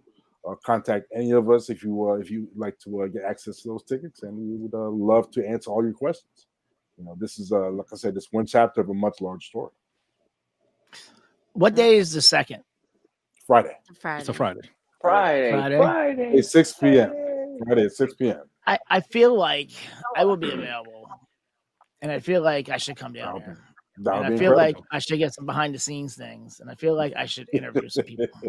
Sure. I'm going to pay for my ticket. I'm going to pay for my ticket, but then I want to talk to you guys behind the scenes. Sure. Okay, that'll be cool. Yeah, thank you. I'll do some live Facebook Live and fucking. That'll be great. And that will be incredible. And one thing about this documentary is that, like, it really, I'm all stopping like it's dramatic, but like I really was thinking about it while I was doing it, and I said, like, I have never done anything that has never been done before. Like, holy shit! Nobody's done this before. Right. No, like, how do you nobody like Khalil? How do you get the opportunity to do something that's never ever been touched upon, especially in the music industry? Holy shit! Like, holy shit! But with all the people that were involved, even that we pulled in through doing the fresh convos and other things of that nature, like it has never been spoken about. Like, so finding all the resources and all the photos and all the flyers and things of that nature, was awesome. Just putting it all together, like it's like just to be like I've really we've really documented history and told a story that has never been told before. Like, make sure this shit exports perfect. Like please. In all reality, I wasn't here in the 90s. Scary. Well, I was gonna say, like, I think there's such an excellent time frame now, because I mean, we all know, like, we've all recognized that, like, fashion goes through its own,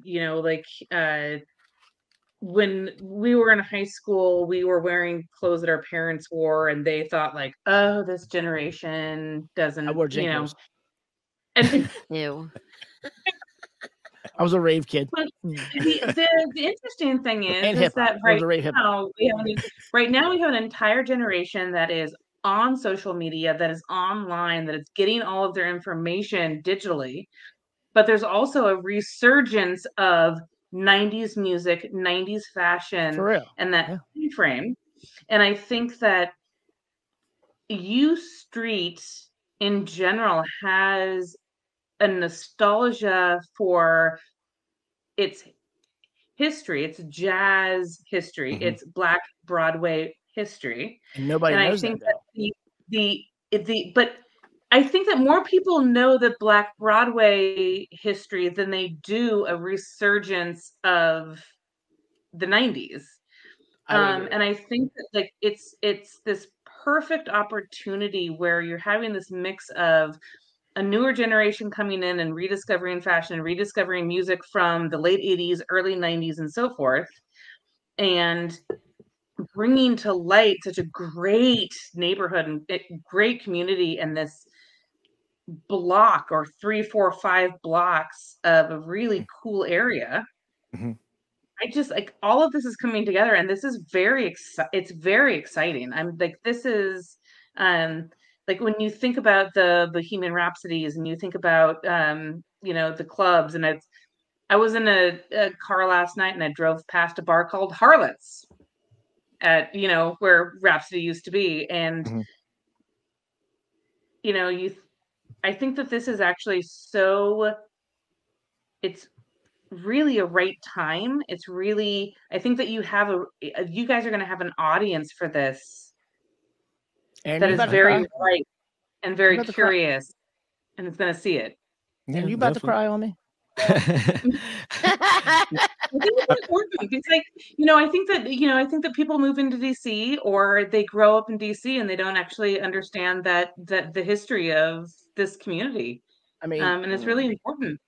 Yeah. I mean, that's the idea that like when DC as fuck was created, like we wanted to tell the story Yeah. of DC. Ultimately, that is the mission and the objective of the show, is to Yeah. highlight, Yeah. you know, If you listen all to our the intro, underbelly of DC. Yeah, that, like, Dior people Ashley don't Brown. understand is- Dab. I mean, Dior and I are homies. We go back years. I'm Okay. actually producing a new podcast for her right now. We're in the Oh, middle of nice, producing nice, that. nice. And I tried to get her on the show tonight, but she was too busy. But no, if you listen to our intro with Boo, I mean, he's born and raised DC in a couple bands, you know, and he says we want to tell the story of DC before somebody else tells it for us. Yeah, exactly.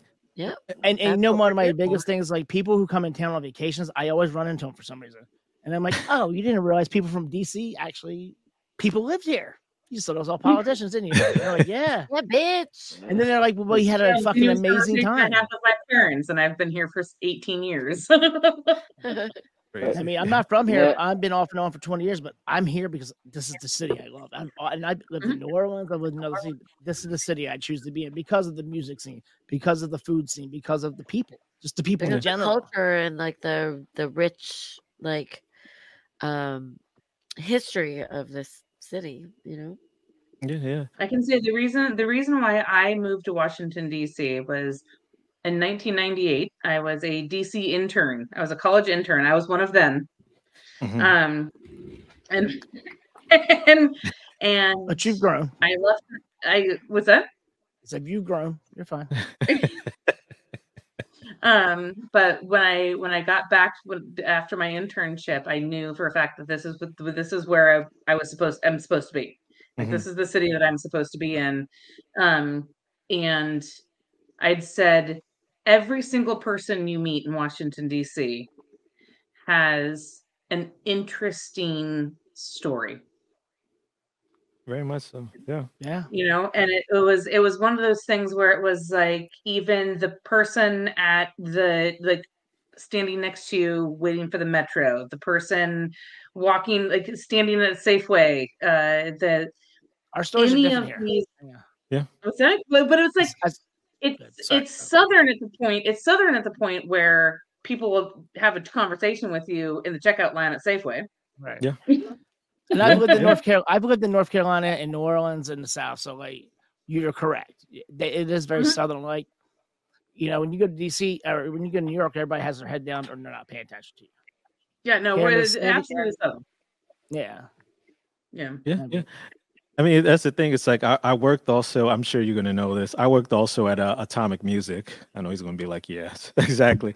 And one of the guys that worked there was a guy named Tim, and he had like a history with his brother in like punk bands, and you know, just like and DC's punk scene is fucking amazing. Exactly. So like seeing this, you know, like wow, you've been in like 2 or 3 punk bands, and your brother was in a punk band. So it's like this whole history, you know, being passed down. Not to cut you off, but this is where you're going with this documentary, right? Let me break it down to you. You're doing the first one in hip hop, right? And DC, boom, done. Then you're going to do a documentary on the go-go scene, boom, done. Then you're going to do the scene about HR and the black fucking punk bands, boom, done. Because there's already been one done about Detroit. Now DC needs to have their fucking cake and eat it too. Yeah. And then, like, I remember a few years back, DC got voted #1 music scene in the country. Yeah. And people are like, huh, what? I'm like, motherfucker, we got shit here. We got tons of places here. Yeah. Dave Grohl came from here. Fucking yeah, exactly. Black Flag came from here. I mean, Black Flag was New York, but fucking Rollins was from here. But you Bad know, Brains. I mean, Bad Brains was if HR. I mean, God bless fucking mental health. It sucks, but if he had the right capacity in his brain, we would be talking about them like we do the Ramones. Yeah. You know what I mean? And that's the goddamn shame of it all. You know, and I feel bad for him because one, like I said, I've had a brain injury, so I know where it splits off. Yeah, yeah. But dude, they were just fucking. They were on that pinnacle of being fucking legendary. I mean, they're legendary here, but I mean legendary in the world. Legendary. Yeah, and there's a lot of firsts. You know, again, like even with the punk scene, there's a lot of firsts here that again don't get acknowledged, and a lot of other scenes kind of, I won't say snack on, and Yeah, they kind of and do. run with it and run with it, and you're like, wow, okay. I mean, let's say even like hip hop in the 80s, what was the sound? Like a lot of the popular songs, it was It go-go. was, Like yeah. Kwame, a lot of hold Herbie on. Love Bug. Stop. I have said Kwame's name so many times to so many people, and nobody knows what I'm talking about. When I say polka dots, they have no idea. They don't know the guy that got dissed by Biggie. Wait, did he really? I didn't know he got dissed by Biggie. Yeah, Biggie said, that pretty was much a big said, deal. like your career is over, like Kwame and those Oh, right. effing Shit. polka I do dots remember that. rocks the But spot dude, Biggie. I love Quantum. I loved all of Quantum shit. He had to say nobody something. knows. Nobody knows Quantum. Sorry. Yeah. Continue. And he's still, and he's still producing now. But again, like during that period of time, like a lot of those popular songs were very like go-go, centered. And so it's like, wow. So all these people are coming from New York and taking our sound, and yet no one is like, hey, where's the sound coming from? Nobody's like no one is saying that. Nobody's putting Rare Essence up there or Backyard. Like, this is an interesting question. Do you think it has anything to do with our venues? And this is before Anthem, before like, I think that some of the fact that DC isn't recognized as originating sound or originating music is because of it's got a little bit to do with our venues. Yeah, of course. But what I said like 5 minutes ago, like 5 years ago, they were voted #1 music scene because it was Echo Stage, it was Anthem, it was 930 Club, like Black Cat, like they got recognized. They beat up every city in the country, And I remember reading the comments, people were like, "What?" But I'm like, now I broke it down. I'm like, yeah, fuck, yeah, absolutely. Yeah. I have to say, I lived in Seattle for 3 years, and when you go to a city that has tiny little venues, they create tiny little venues intentionally for music for performance, right? So it's like you can go to these small clubs and they're intentionally created either for intimate performances, stand-up dance performances, or like wherever you're going to. And I don't think that DC may have had, but I think that we're lacking. Well, 930, obviously we got 930, we got Black Cat. I think people stole from 930. We're kind of lacking our intermediate venues. Does that make sense? It's the thing that's not 930, like you know what I'm saying, like. Everybody can't fill up the 930. Yeah, and that's the thing. Yeah, and so like when we were out there on U Street, that's the thing is like we basically had to. I mean, I'm not saying like we begged, but it was very difficult to get a venue to want young artists to like just do their thing. Like, hey, we have a following, and we're like, well, how many people? And okay, we'll take the bar and we'll take the door. You're like, what?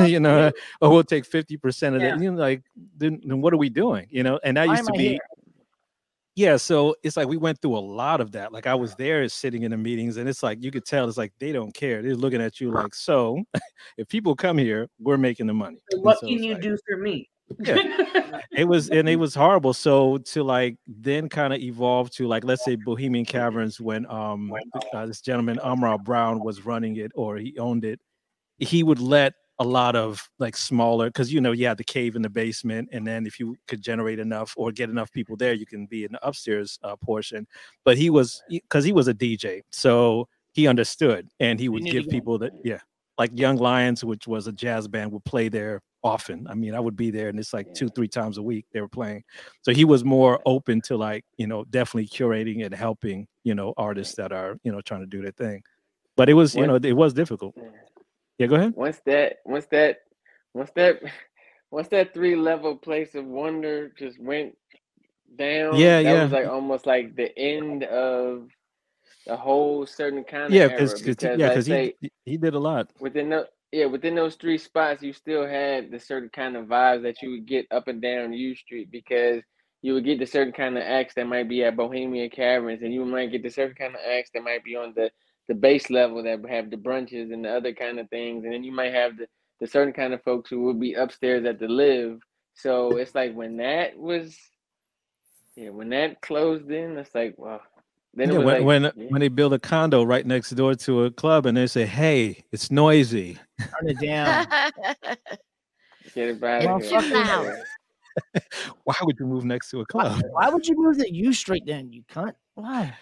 I got an email when I was working. I don't know how familiar you guys are with Adams Morgan, but there's a tiny little firehouse in Adams Morgan on Lanier. Yeah. And that firehouse existed before the neighborhood did. Jeez, don't tell me. Can you turn down the fire trucks? Neighbor across the street complaining, oh, when you pull the fire trucks out front and you're washing them, it's too loud.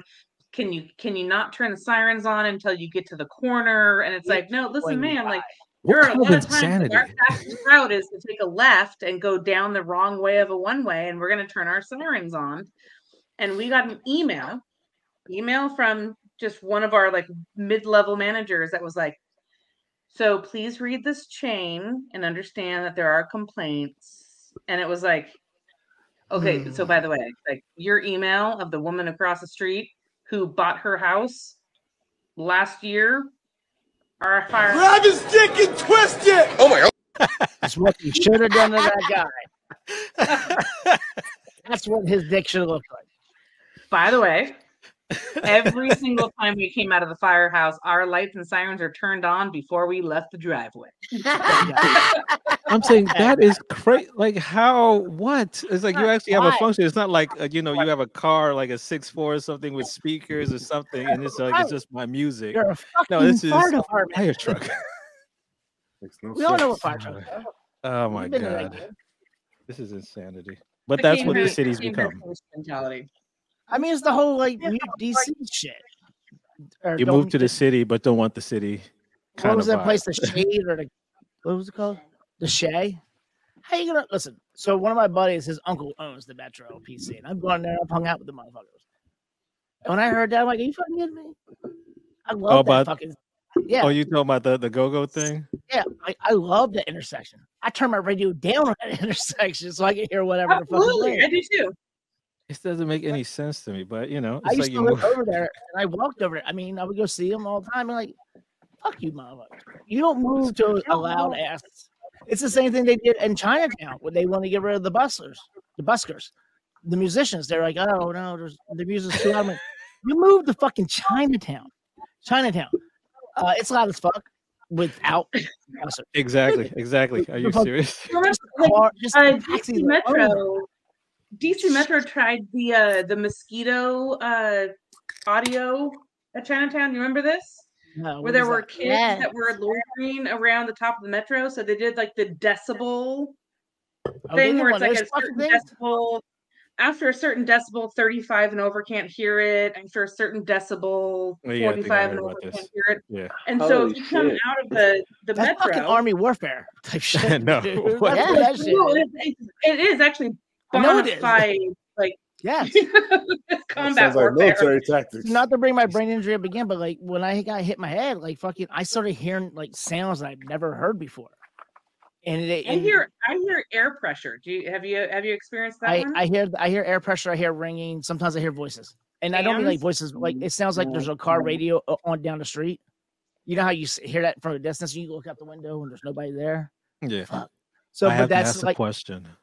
What? Okay, now it's like because you keep mentioning it, so I'm like, okay, so what happened exactly? Because like brain injury, you got hit in the head, and I'm like, I'm a walking cliche. I'm a walking cliche. Valga? So Marcus was working at this restaurant, which we won't necessarily name, and he was. It'd be funny if I knew. It's the Oval Room right by the White House. They have closed down. Well, there you go. Okay. It's part of Rasika. Yeah. So he was cleaning his station, and 3 huge pots fell on his head. 1, 2, 3, and at least 5 to 10 pounds of each one. 15 to 20. Okay, 15 to 20 of each one. And he texted me right after it happened, and I go, "Oh shit! Do you think you have a concussion?" And he goes, "Fuck you, Val. No way." And I was like, all right, cool. And luckily I filled out my paperwork. A week later, he's like vomiting and like nauseated. And I was like, I think we need to go to the emergency room. So we took him to the emergency room. He's like vomiting everywhere. And they were like, well, we think you have a concussion.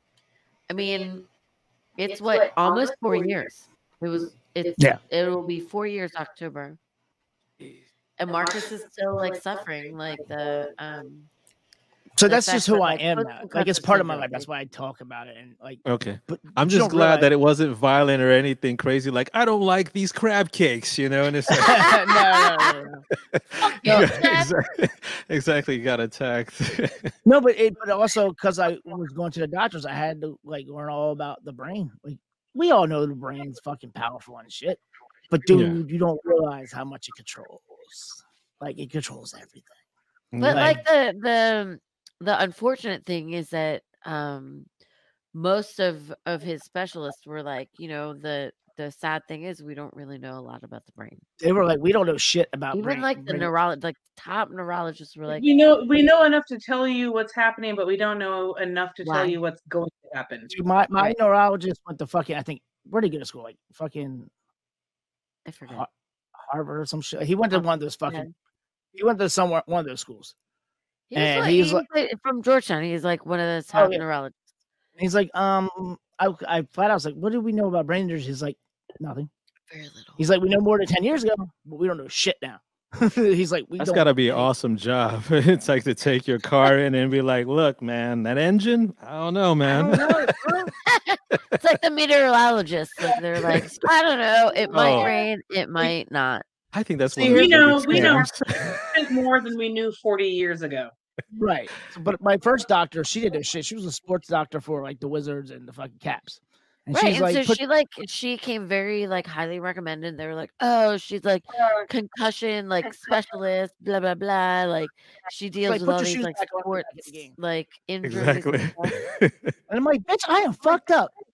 No. Dude, and she was like, I don't understand why you haven't recovered yet. So I fired her. I got a real neurologist from Georgia. Wait a minute. That's what she said? Literally, yes, she was like, after 2 weeks, she was like, I don't understand why you haven't recovered yet. It seems very... She was like, this is out of my depth. She was like, this doesn't make sense to me.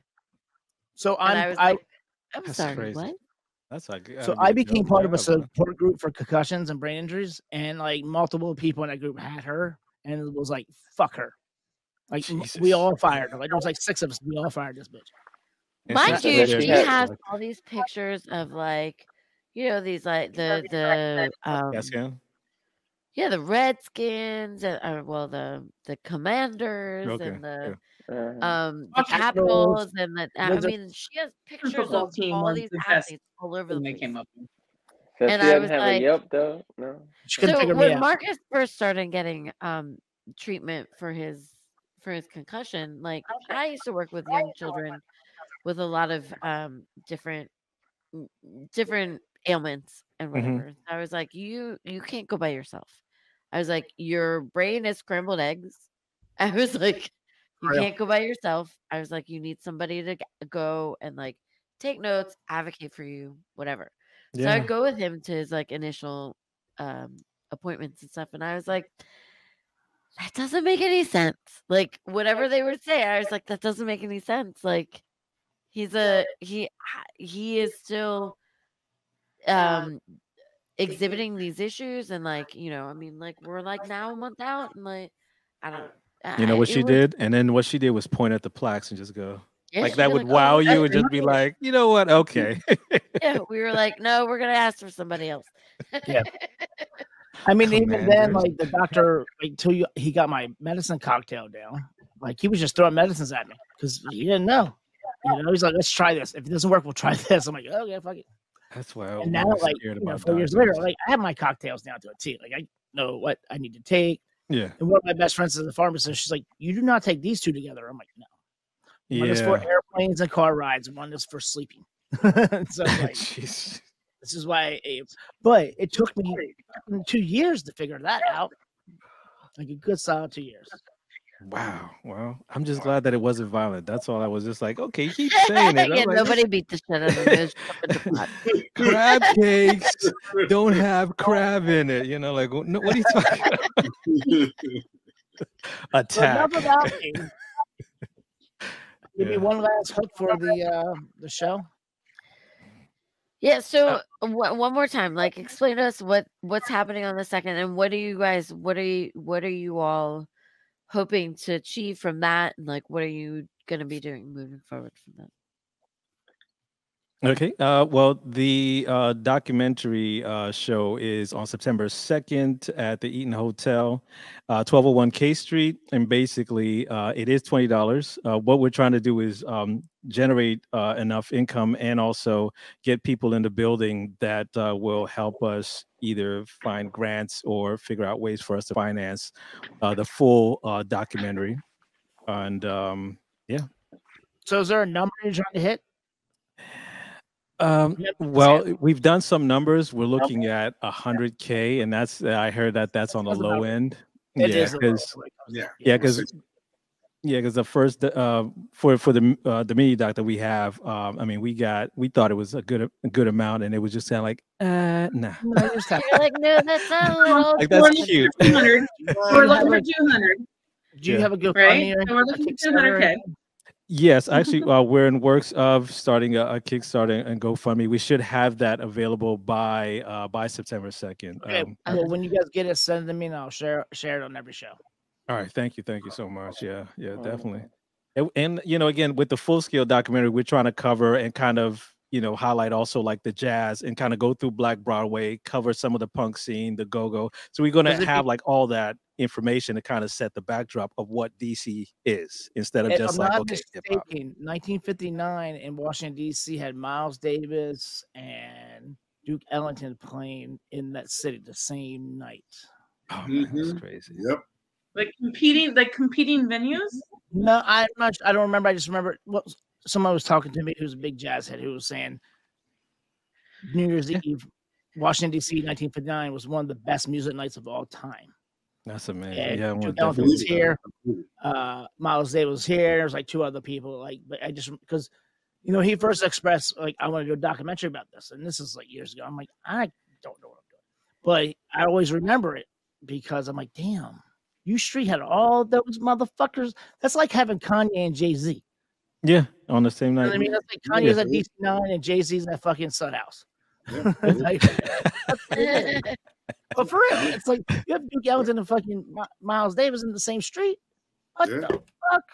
Yeah, and even like Bohemian Caverns were during that period of time in the 90s. I remember walking up to it and talking to the guy at the door, and it was like it's a private club, and so we couldn't even get in there. So to like, years later, actually working there and then learning about the history of the place is like, wow, like I got it. Like, okay, yes. Yeah, I understand what they were trying to maintain there. It's like, okay.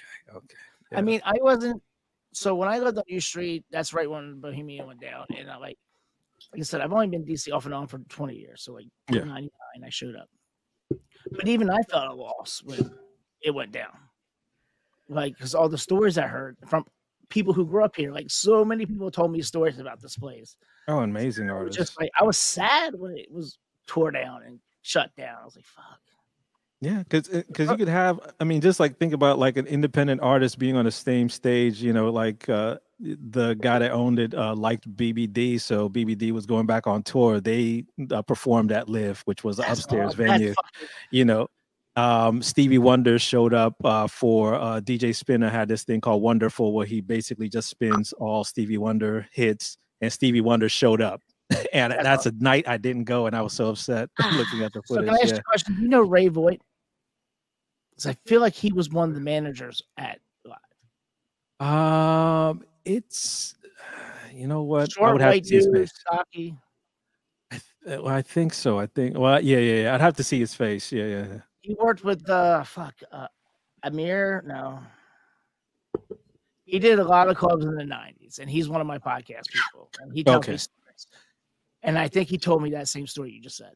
Yeah. And that's so why I'm like, yeah, a lot of amazing stuff happened, which I didn't think was possible. And I actually lucked up was because of a friend, Rissy Cat, who was like, some guy's looking for a sound guy. So I was like, okay, I could do it. It's like 5 days, a week. I'm like, all right.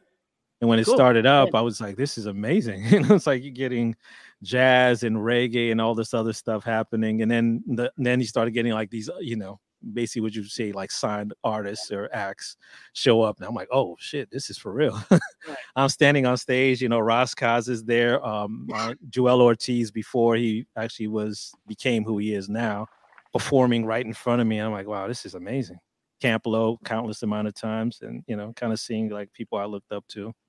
Yeah, fun times. So let's say many times like performing in Bohemian Caverns, like and live at Bohemian Caverns, right? And so let's say one thing I did was always record like everything.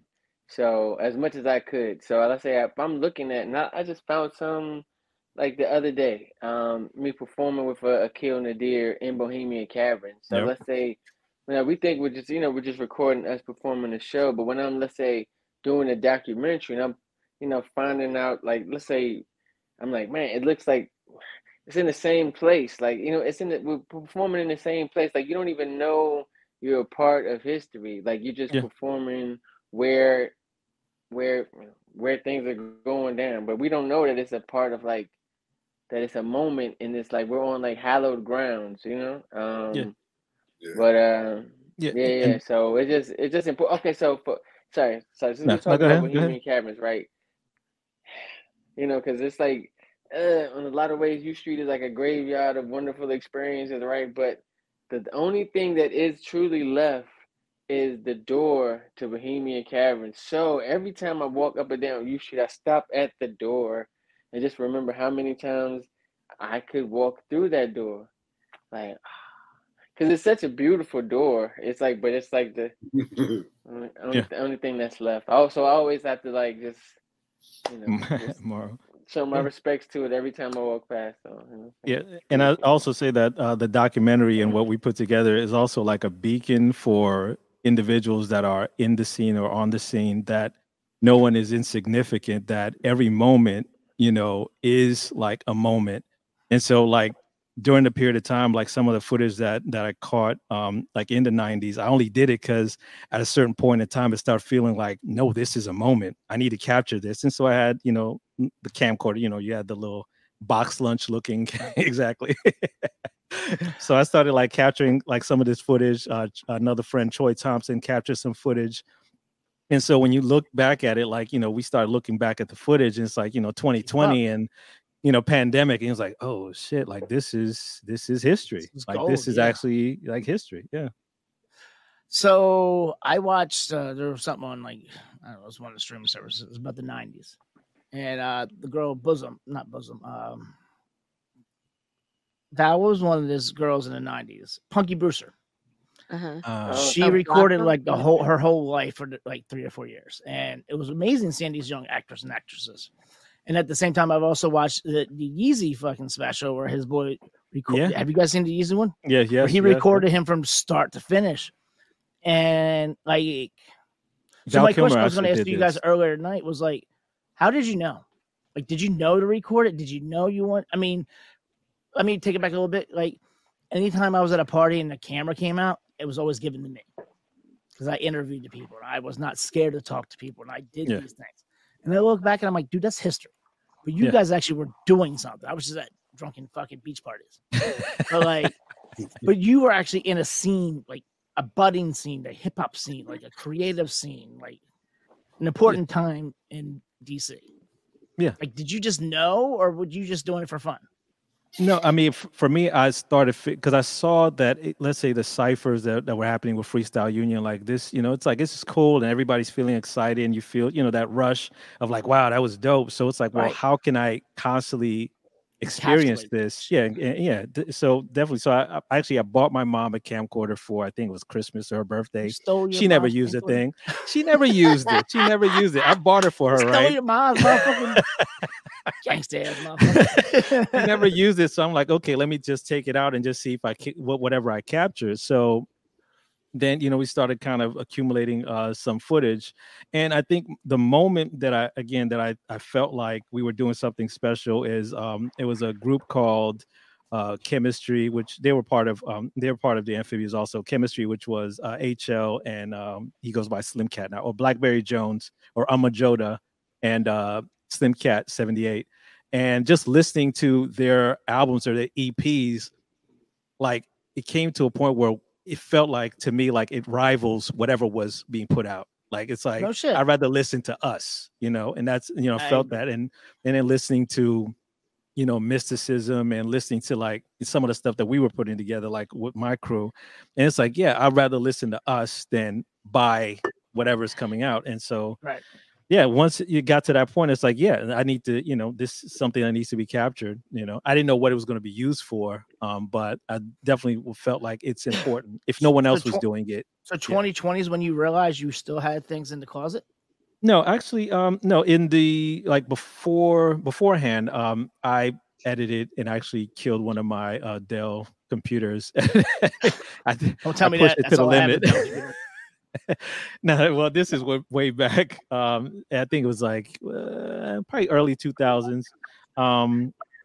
And I had footage, so I was like transferring over the footage. I bought like I think it was like a Dazzle something or whatever, where you could plug up your computer, and you have Pinnacle, and so it's one of the softwares. And Oh, so the name. exactly. Pinnacle too. Oh, you are so fancy I right was like, now. Dazzle? Oh, it was blue. I remember Dazzle. Yeah, so fancy. So not only that, it's like, so it wasn't like the mini DVs. It was like the bigger cassettes, so you had to run it real time. So it wasn't like running it fast. Where it's like it could transfer fast. It's like, no, you had to run it real time. So I did that, and then just kind of just chopped it up. And I remember I handed a copy to Khalil because he had a show called Kicking Up Dust. So I'm like, okay, well, here's some of the stuff that I have just in case. Dust? Yeah, KUD TV. KUD TV, Kicking Up We'll Dust come back TV. to that. Continue, my friend. Yeah, so I handed to him like, hey, this is the footage that I have. Do it, do whatever you want with it. And so, it just kind of stayed there, and I had the footage. And when the pandemic happened, I was kind of talking to Joey Too Fresh or Joe Villa. He was in Dubai at the time, or Abu Dhabi.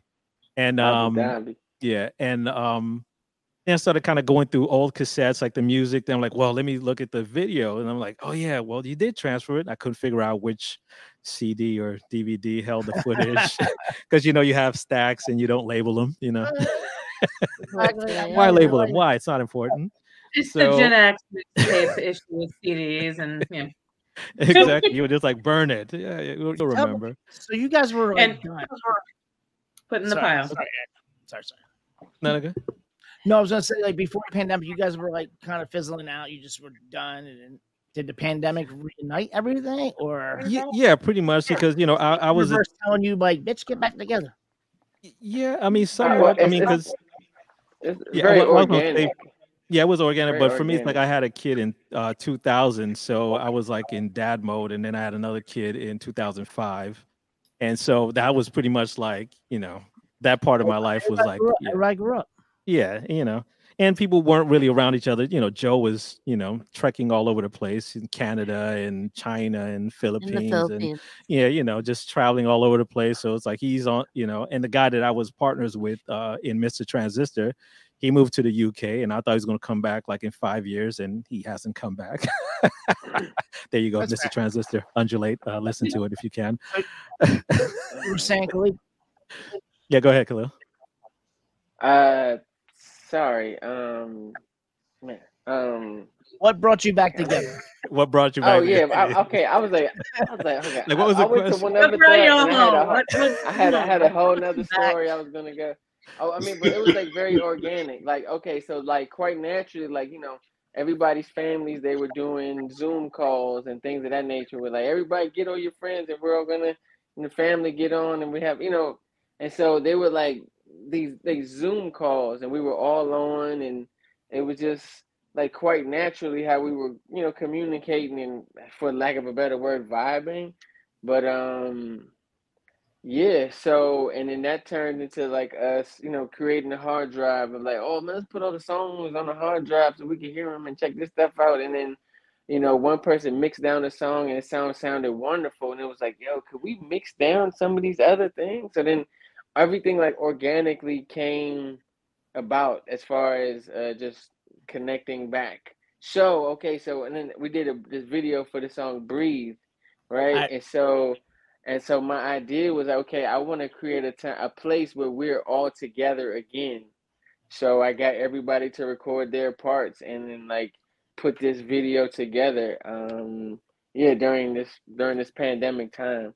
But and that kind of, it's just like all organically came, and then we had to like start thinking about, well, if we're gonna do this, and it has to be like a business thing, and then we turned from And like the LLC meetings, and yeah. So it like all organically came about, but it all started from like just coming back and being together on these conversations with Zoom. It just all organically turned to what it is right now.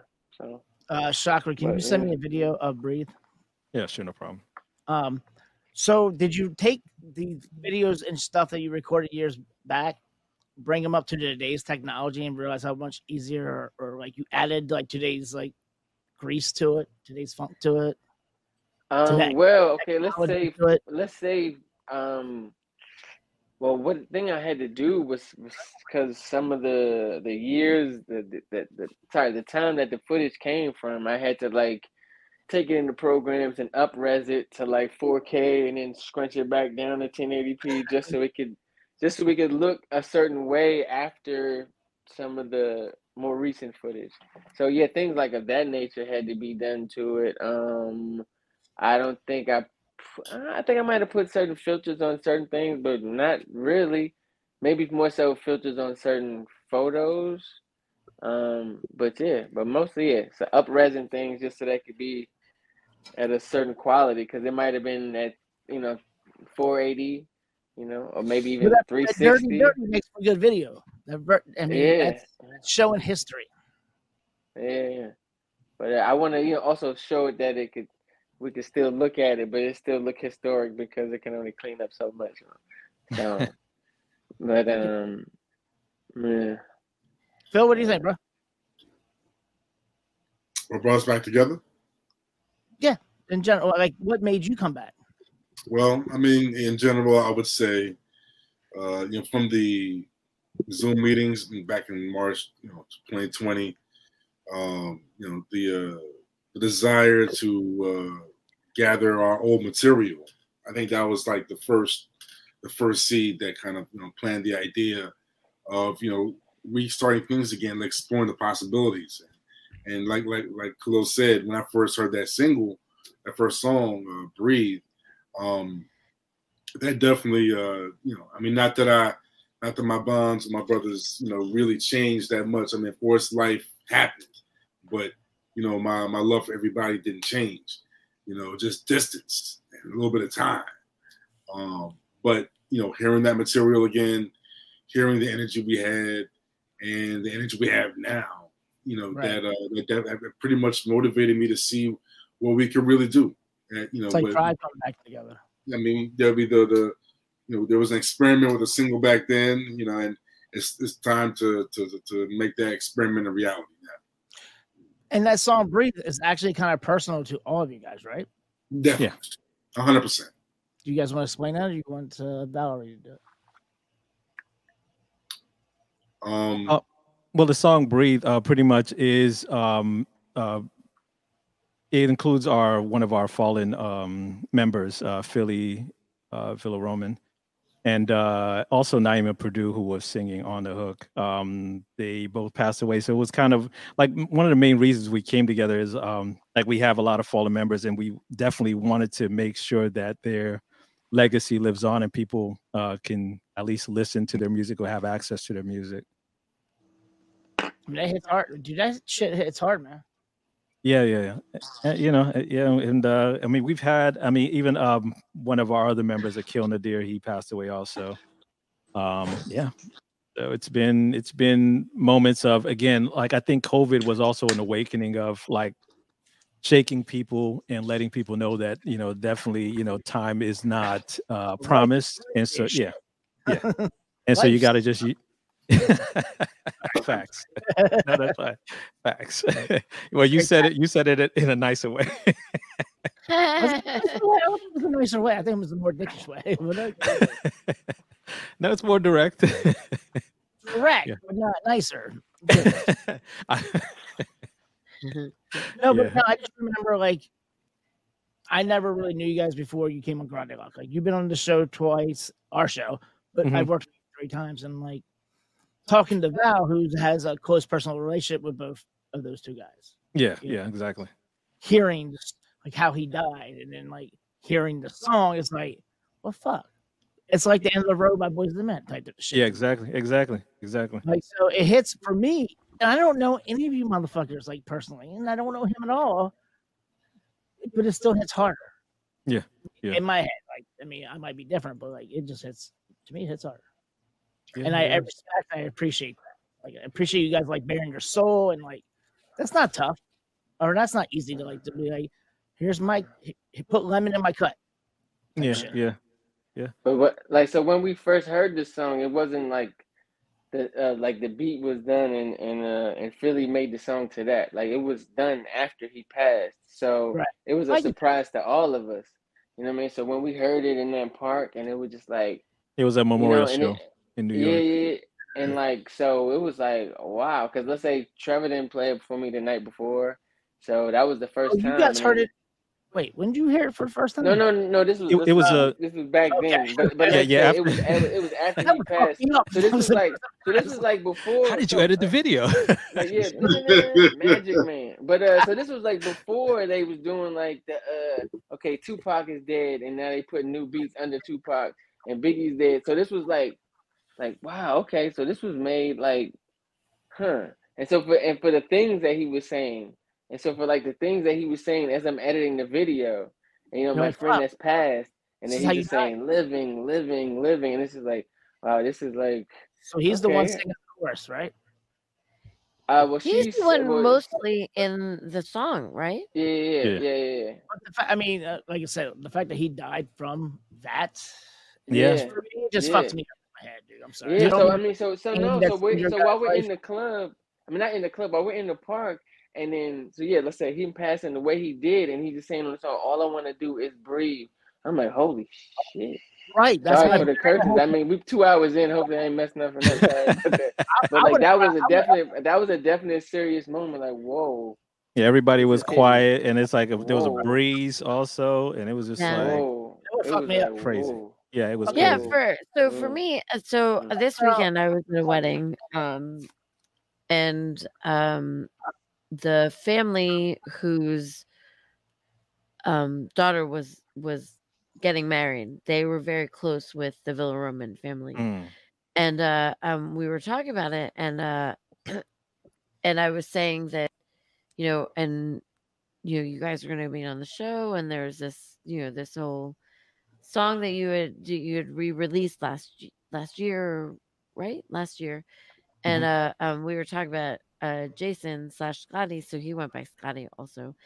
And I was like, yeah, and he was, I mean, the song was Breathe, and how he passed away was because he couldn't breathe because he had asthma and this and that and the other. And we all sort of like paused, and we were like, oh shit. Like, and I actually played the video for some of the folks some of my friends who were, who knew Jason, and and it was very poignant, and I was like, I know that there were like layers of the meanings of the song, and one of them was the fact that, Jason passed or Scotty passed because he couldn't breathe, Yeah. And it was also the same time right around George Floyd as well. Like, so it like exactly hit on 3 levels. Right. Yeah, when you re-released it, that was around the time of and like, let's say the reason why Blackberry Jones mixed that song down, it wasn't because it was associated with what would happen. It just so happened to be the first song he picked. Right. It's like the only one he mixed down. And it was like, yeah, it's a good song on top of all those things. Yeah, so he just did it for that, and then it just so happened that everything was connected, and it's like, the original reason of him passing away from asthma. Then you have George Floyd with the Breathe, and then also COVID, which affects respiratory. So it was like on 3 levels. So I'm like, this has got to be like, this is crazy. I respect that song because of all the pictures. The pictures make me giggle because I see all you guys like all the visuals were like, and I, what my some of the people who I was with at the wedding who were very, very close to the Villa Romans and close to, we were watching the video and I was like, and they were like, oh, look, there he is. And like I said, so he went by Scotty a little bit, which was funny, but, because a lot of people didn't realize that, his name is Jason, but like his nickname was Scotty, and people were like, who's Jason? Like, that's Scotty. I didn't even know. But it was that much more significant to everyone because we were like, oh, like this is how he passed, and and we were talking about it a lot this weekend, and it was. Well, let me play a little bit of Breathe. Play like a minute and a half, 2 minutes. Oh, thank you. Wonderful.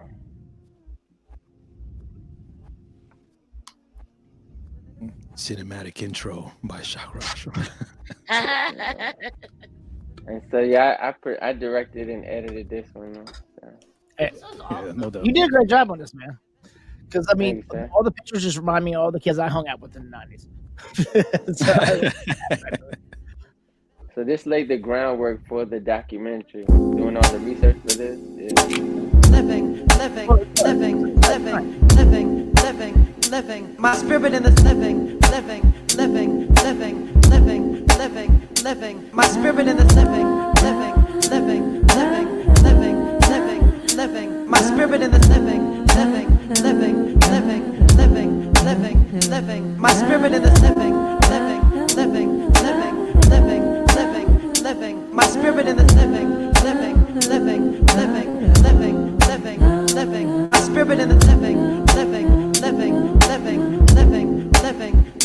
My spirit in this living.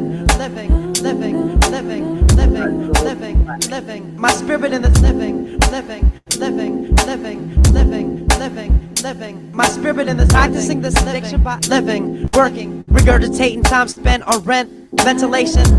Other than what my spirit represent, I'm practically adjusted to believing that this bubble, troubled by society that's built hideously, maneuvering through this monopoly. Ask whatever happened to living, working, ventilation. Brothers mutter pigeons and scrubs in this new world pop dynasty. Honestly, others that continue to clutter the music that we create. They ask us of other things, which to me is procrastinating. I'm waiting for the day it would all come around, being at peace in the presentations of our sounds. Song, miracle, song, melody. I have been a miracle. I have been. All I want to do is breathe, struggling to fit in this world that limits me, conditioned to the ways I cannot relate. Trying to be receptive to this world before we get erased. All I want to do is breathe, struggling to fit in this world that limits me, conditioned to the ways I cannot relate. Trying to be receptive to this world before we get erased. All I want to do is breathe. My spirit in this living. My spirit in this living. My spirit in this living. My spirit in this living. My spirit in this living. My spirit in this living. My spirit in this living. My spirit in this living. Oof. And the importance of Philly also, I would like to say, he was pretty much like he was, I would say, the captain. He was the leader because he kind of embodied everything that we were, like in one person. And he was just so open and welcoming. And he was a traveler also, similar to what you see Joe doing. Like he would just, I'm moving to Brooklyn. Who do you know in Brooklyn? I don't know. I'll contact you guys. He's in Brooklyn. You guys should come up. Yes, and he was just in Brooklyn, and he's made friends, and they got a venue, and it's like, wow, okay. And he just had that energy, like no fear. He was definitely the heart of the whole. Scott was. I mean, that shit makes me sad, dude. And I didn't even know. He's definitely the ultimate diplomat. Yeah, and that's the thing. Oh, I forgot also. Joy Oliver, she was in there also. She's another member that passed away. But that's the thing. It's like a lot of like the energy of us like trying to keep pushing forward is because we lost a lot of the people that were kind of like the drive. So like Philly was one, and so that was like a hard hit. It's like, okay, we got 3 tires. Okay, and Joy passed away. We're like, oh my God. So it's like a lot of people that were very important to how we function as a group. Like we're, pretty much like we're no longer here. So, and it also gives you a little bit of a mission to fucking finish the mission. Yeah, I mean, yeah, but I definitely look at what we had, left. Like, okay, who do we have, and how do you need to step up, and then you find out, like, okay, I don't know if it's necessarily finishing a mission. I think that it's expanding a mission. I mean, yeah, that's a good way. Yeah, I'll take that. Yeah. Like this isn't this is not a completion. This is a continuation. You are the DMV Wu-Tang. You know that, right? There's 85 of you, and you guys are all individually talented as fuck. See, Phil, we had the most women. We had the most women in a group, and also the most producers in a group. So we had 3 hip hop artists that made it famous in the night. Wait, aren't producers the problem? No. I'm sorry. The promoters that are the problem. Promoters and all right. No, promoters are they right? Look at the one being funny. There's somebody's gonna be watching like, and like that's what I do. You're a piece of shit too. Exactly. But definitely. I mean, it's like we didn't even know it. It happened organically. Like you looked around, like, wow, yeah, we have. I mean, we didn't say it. I think it was recently someone said, like, name the members. It was like, yeah, wow, we did have a lot of women, and it wasn't like, oh, we need, like a girl rapper in part of the group. It just kind of just happened, and we didn't look at them as that. It was just you rhyme and you're dope. That was it. I mean, it was the only. And that's not going on Craigslist and looking for female lead singer, able male. I mean, you already had them. They already existed for you. Yeah, that's the same thing. I'm the only white person, but that wasn't because. Oh no, you paused. Wait, the guy who's never supposed to pause got paused. Oh no! Hey Val, throw a stick at him. Do you have a stick? Marcus, where'd you go? Yeah, and also, I mean, I don't know. So I don't know if you guys had heard, probably a month ago, maybe 2 months ago. They had a guest who tried to have everybody do like an ohm sound. Mm-hmm. Right. Oh yeah, so, I remember that. Right. So like one person would do the waterfall, the like, and another would do like the babbling brook, and another person would do the frog, and another, and they didn't perfect it then, but I think that it was fun. But I think that now that they've had a little bit of practice, and now that we have musicians and Chakra sitting in front of a board, I'm pretty sure that you might be able to DJ mixer. Right. It's a DJ. That's what I do my video stuff on. I don't know. There's a possibility for tracks on that. I'm just a couple of tracks. I'm just saying. I don't know, Marcus, where are you?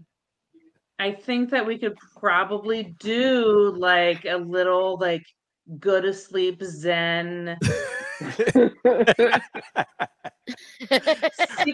Is this like a jab at him? Like, so he's sitting there like, what the heck is going on with my camera? And you're sitting there like, so anyways, we're gonna find out how fast paint dries, right? Like jab. Definitely not a jab. No. I'm just saying. I mean, do you to want to that. have I think it ocean was Caroline. She was high like as fuck. ocean waves? Ocean waves with seagulls? Who's going to be the seagull? He said ocean. Khalil, do you want to be the seagull? I'm not sure. Remember the seagull? Oh, that shit was funny. This seagull, what's a seagull make? Like, Chicken. Who's under the ocean waves?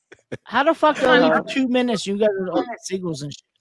I don't know, man. That's what I figured. Glad you're back. He came back like this. The reason, by the way, the reason why they're laughing is because they're actually hearing what's going to happen in their heads already. I was already, my mind was already there when you were just like the way. So I was just like, it's like the frogs. I'm like, oh my God.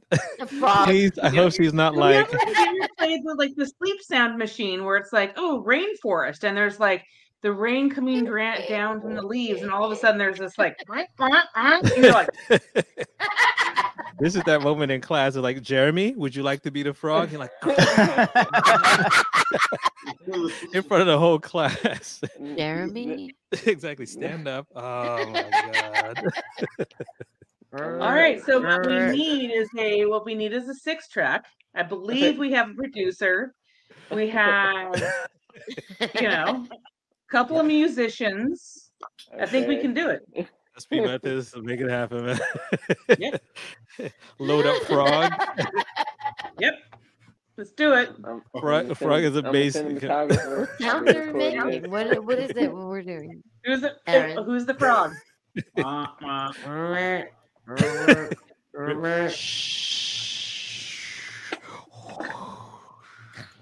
Right? He's like, I'm gonna film this. I'm a cinematographer. That's quite the lens there, my friend. Is that what you use for your dick pics? Go ahead. What's your safe word? What's your safe word, man?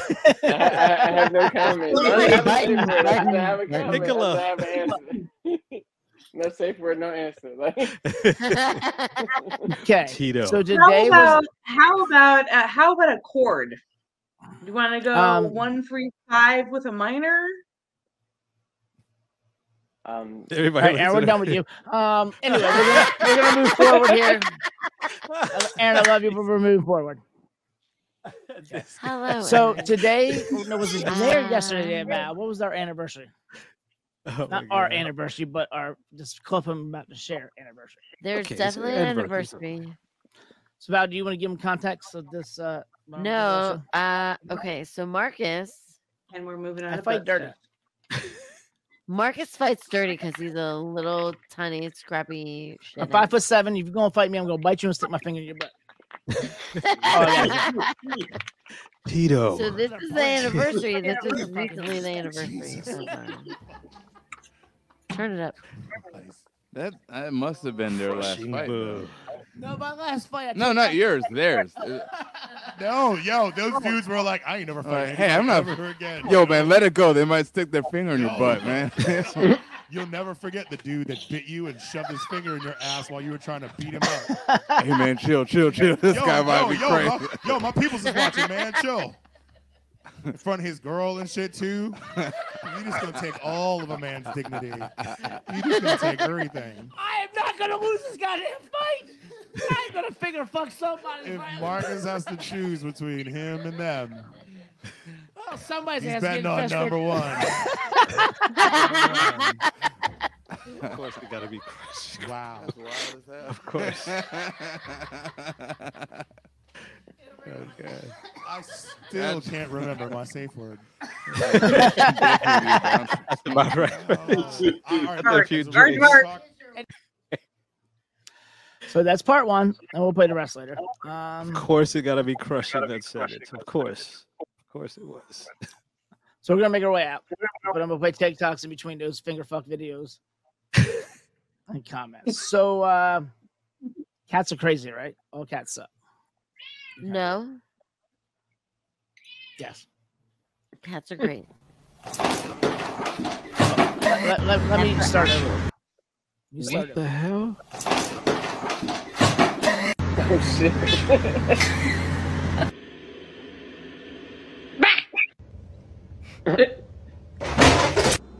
Oh. No. Oh my god.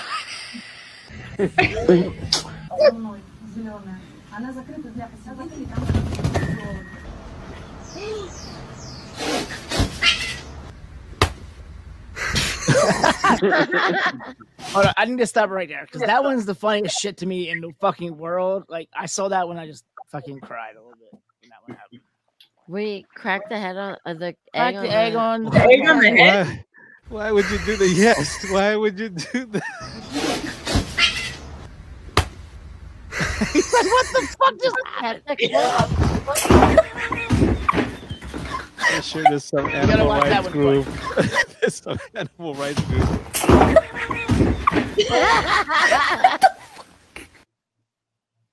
I'm sure there's some animal rights group like the egg. Really?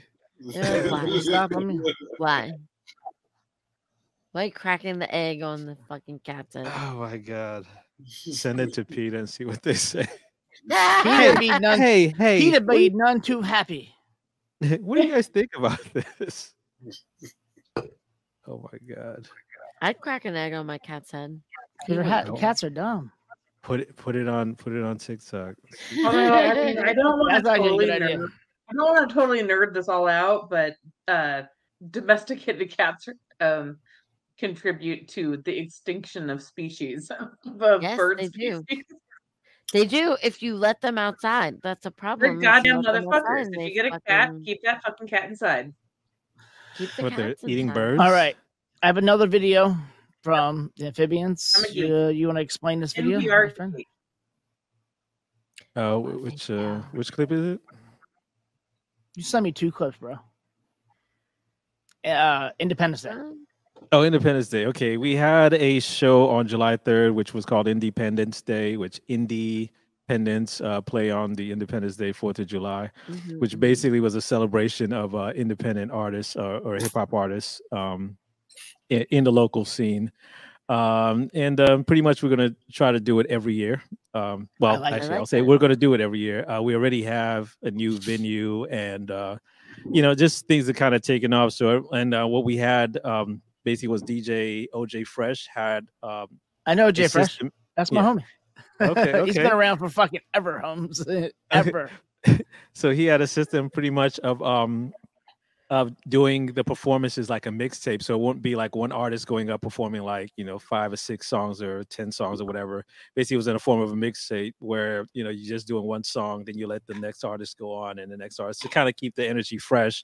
And it went off without a hitch. So it was a great show. Talk about somebody who's been around for a while. Yeah. Yes. So, I mean, maybe next year we could do a podcast live. I'm open for it. I am open for all things. Definitely possible. We do these things now. All right. This is the video from that. Is it this year or last year? This was this year, and basically this is just like the highlights with a beat from my son, who's 16 years old, producer, hip hop producer, named Kai Kwando. Yeah, love and it. He's Love it. Yeah. So I like in the first 5 seconds, I see Artemis. Okay, so of course, yes. Do it again. Yeah. Can we do it again? Yeah. Can we do it again? Yeah. I need to do it again. Yeah. Can we do it again? Can we do it again? Can we do it again? Can we do it again? Prowler. Tia. Party.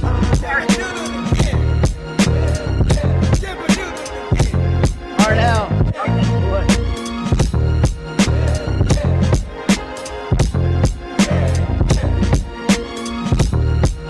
Look at that guy. You know him.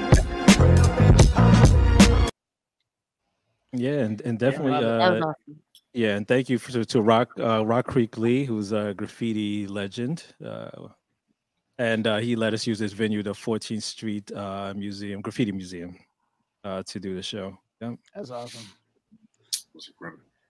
I love all those things. I forget what this TikTok is, but I'm playing anyway. Check this out. Oh, this is my amazing son, Justin, showing me the coolest way to cut corn off the cob. Of my life. He has saved. Take a goddamn fruitcake thing and you put a goddamn piece of corn down it. That's and my head exploded. It's a bunt pan. Whatever. Bun- It's a bun. I mean, bun you know pan.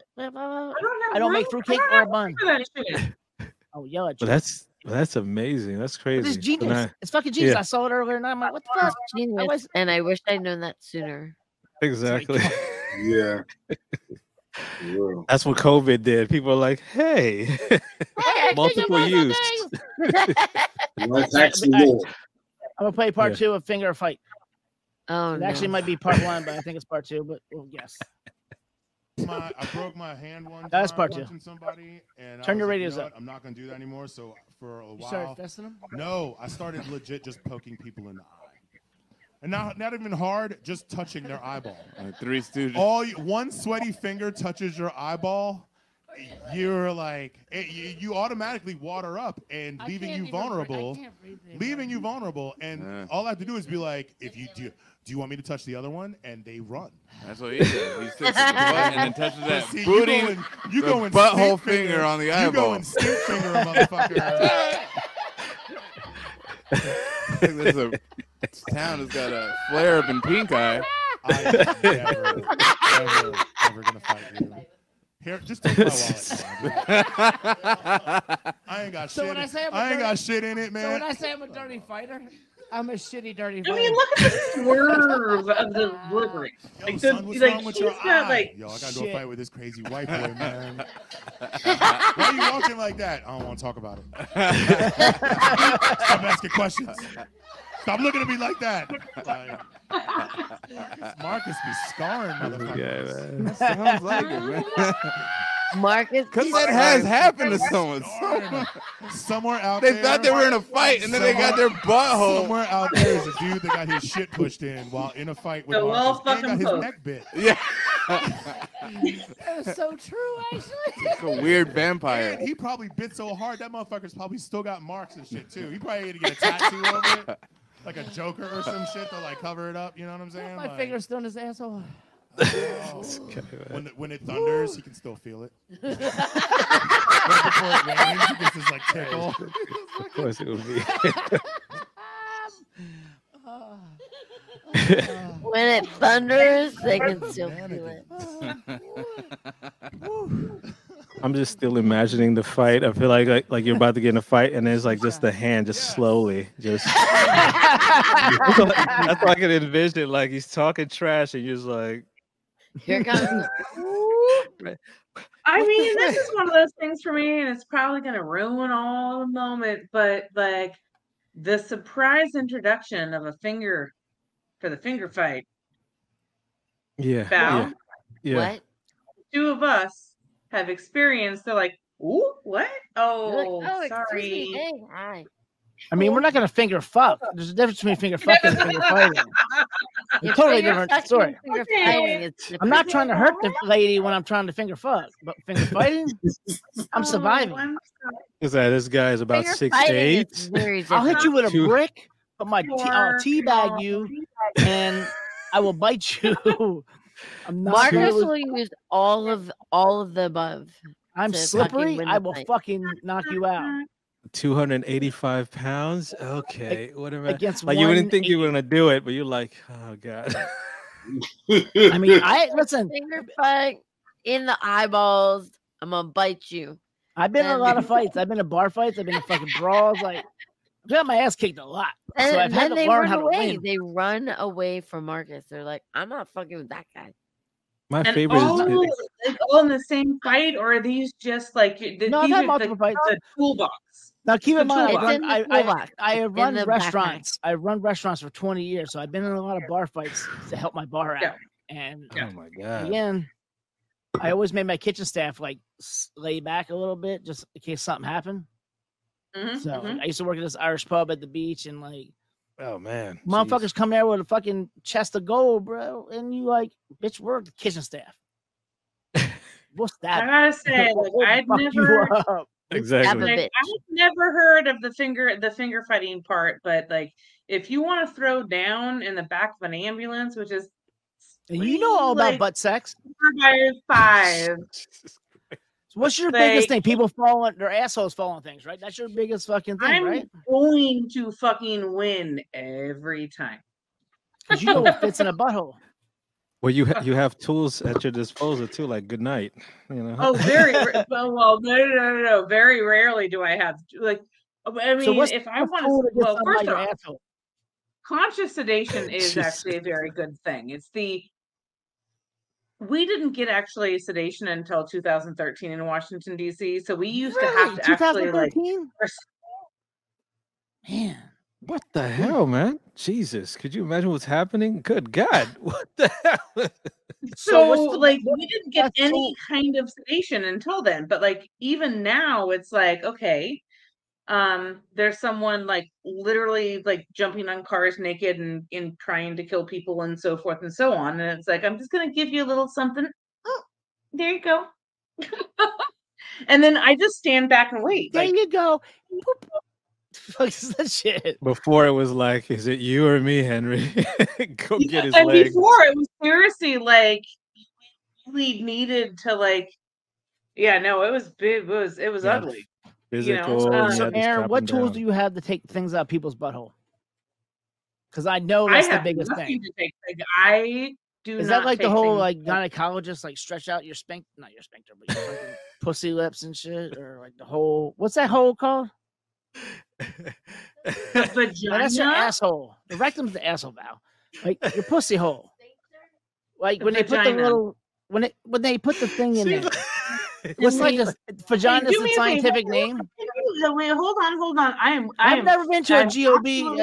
I am 100% willing to have this conversation, but I would actually want OBG. OGB. OBG? OBGYN. OBGYN. Yeah. But what's the tool they use to like speculum? That's what I thought. That's why I kept saying fucking speculum. Count speculum. So when people like, so you've told us that most things that you find are in people's buttholes. So like, how do you get that shit out? That's what I'm curious about. How do you get those things out of the boat? Do you put your hand in there? Do you fist them? Like how does this happen? I fucking don't. What? I think they do. They don't do surgery. I think it's probably surgery. I mean, where you cutting the asshole? Like how you? Like that's some. I'm being that shit. Like, look at her. Look at her. Look at her. That's what I don't want to know. You're going in with your hand and propping it up.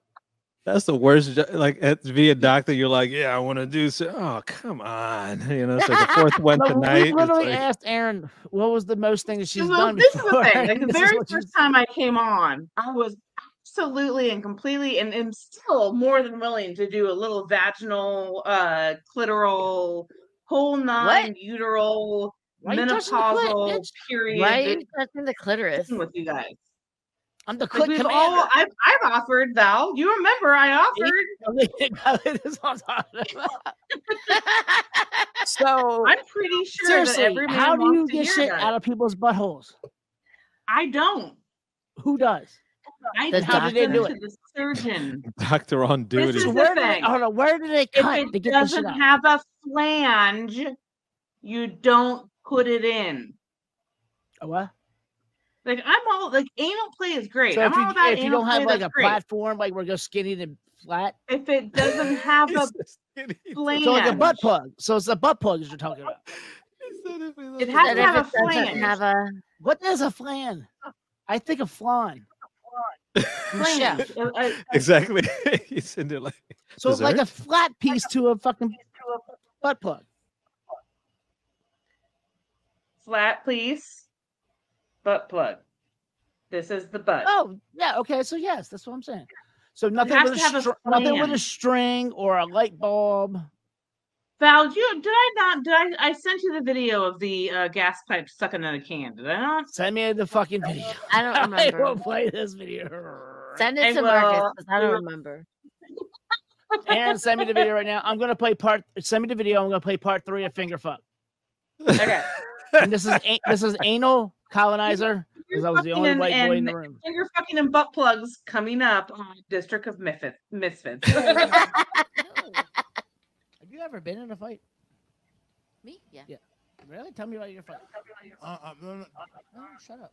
The volume is really low. Why is it so low? Like a very sweet. I like how she just said yeah. But you also look like somebody that wants. Everybody turn your volumes up to hear this shit. Motherfucking heads might have to roll. She might fist the pussy. You. I might. She might fist the asshole. you might put the boots.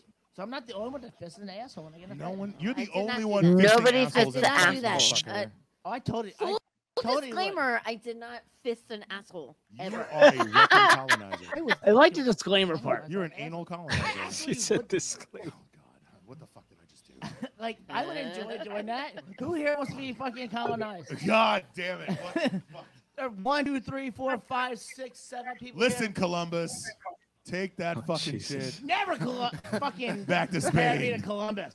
That just sounds like what Columbus did. Like he got here and It's like, kind of what Columbus Came did. who's getting the finger in their butthole? I'm taking over this. Fuck you national people who live here already. I'm finger fucking you now. You indigenous people, Fuck off. you want to fight?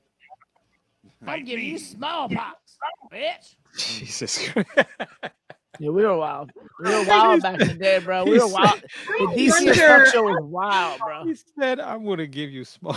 Val, I'm wondering Oh my God. how long man. does it take men until they realize that they have an erogenous zone That's the butthole. right around their butthole? It's the butthole, bro. We know this. The butthole. Jesus. I've had fingers in my butt. Yeah, we know this shit. You'll know this, right? I've heard Val, about what- it, all right, but Val, that's which a video am I no-go for fucking me. getting? I sent you what Oh, Aaron sorry. sent me. Sorry, Aaron. I apologize. I think Aaron- that we need to decrease this level of like butthole phobia. There's no butthole phobia with me. I stick in people's fingers in their butts all the time. That's the To fight people. To fight people, Yeah. Marcus. And when during sex, I do it too. Yeah, see? We need to smash But also butthole to phobia. fight people. He said offer to fight people. I mean, Fight. yes, but that's not my main Ma'am, reason. want to fight? He was like, Ma'am, do you want to fight? ma'am, let's Ma'am. fight. But why are you That was so why are you getting comfortable? Why you have Barry White play? I would have Al Green playing. Fuck off. Okay, Ma'am. I agree. Do you like fight? 'Cause Al Green likes to yell at you. Would That's- you like that's- to fight, ma'am? Ma'am, here's like the, a here's code some Barry word. White. Exactly, that's code word. Wait, what does that mean? The lights go down. Oh man. Things All right, so happen. this video is not no. downloading. I can't get this video to download. What? That's terrible. No, it's I not. try. I mean, I was on call right there. You failed. You failed Failed. miserably. Failed. All right, Amphbns, do you have anything left you want to say, sirs? Following this documentary show on September 3rd, actually will September be 2nd. Yo, it's September- September 2nd. September 2nd, second. Friday. See, you guys got me. Okay, you guys got me. Friday. Okay, Did you okay. just do the third like she did it earlier? What the fuck, bro? It's your Second. show. September. It's the rum. Yeah, September 2nd. feel you, Friday from 6 p.m. to 9 p.m. This is basically like setting up our next project that we're gonna be launching, which is Khalil Jamal's album, which is a dedication to DC and Amsterdam, and that'll be rolling out right after this event. So yeah, so prepare for that. Now you need to explain yourself. Why Amsterdam? That's his inspiration place. Oh yeah. That's Okay, my muse. you buy hookers. I I do too. Nah, Anytime I go overseas, I always buy hookers, dude. He said, But no shaming. Amsterdam. No shaming. When I go on vacation, if I don't naturally find sex, I buy the sex because that's their job. I'm not mad at it. I want the Mexico has sex with Jessica. You know what I'm saying? I ain't mad at that's their job. City boys up. Well, yeah, Scam well, issue. So that there is- video I'm did glad you load. came That on the video show. did load this time. Okay. This is Saturday, Listen, man. there's no shame in any of our games. We are horny motherfuckers. When we go into another country where nobody fucking knows us, we want to do weird shit. I feel that we Why need am to I have the a only one to make disclaimer. We all want to do weird So shit. is that like You shouldn't actually have to leave this Right. country in order to do weird shit. You just No, find a you partner do who's gonna not. do But weird when you're shit with in you. another country, it's like when you want to eat different food. I want different ass. Okay. That's it. That's what I'm saying. If you That's want a some t-shirt, weird by the way. That's a shit, D. just That's ask a your t-shirt. partner to give you some weird shit. That's a t-shirt.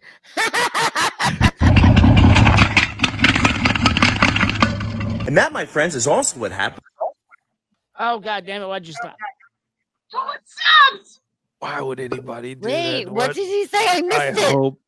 It's perfect. I'm having trouble with this video. no.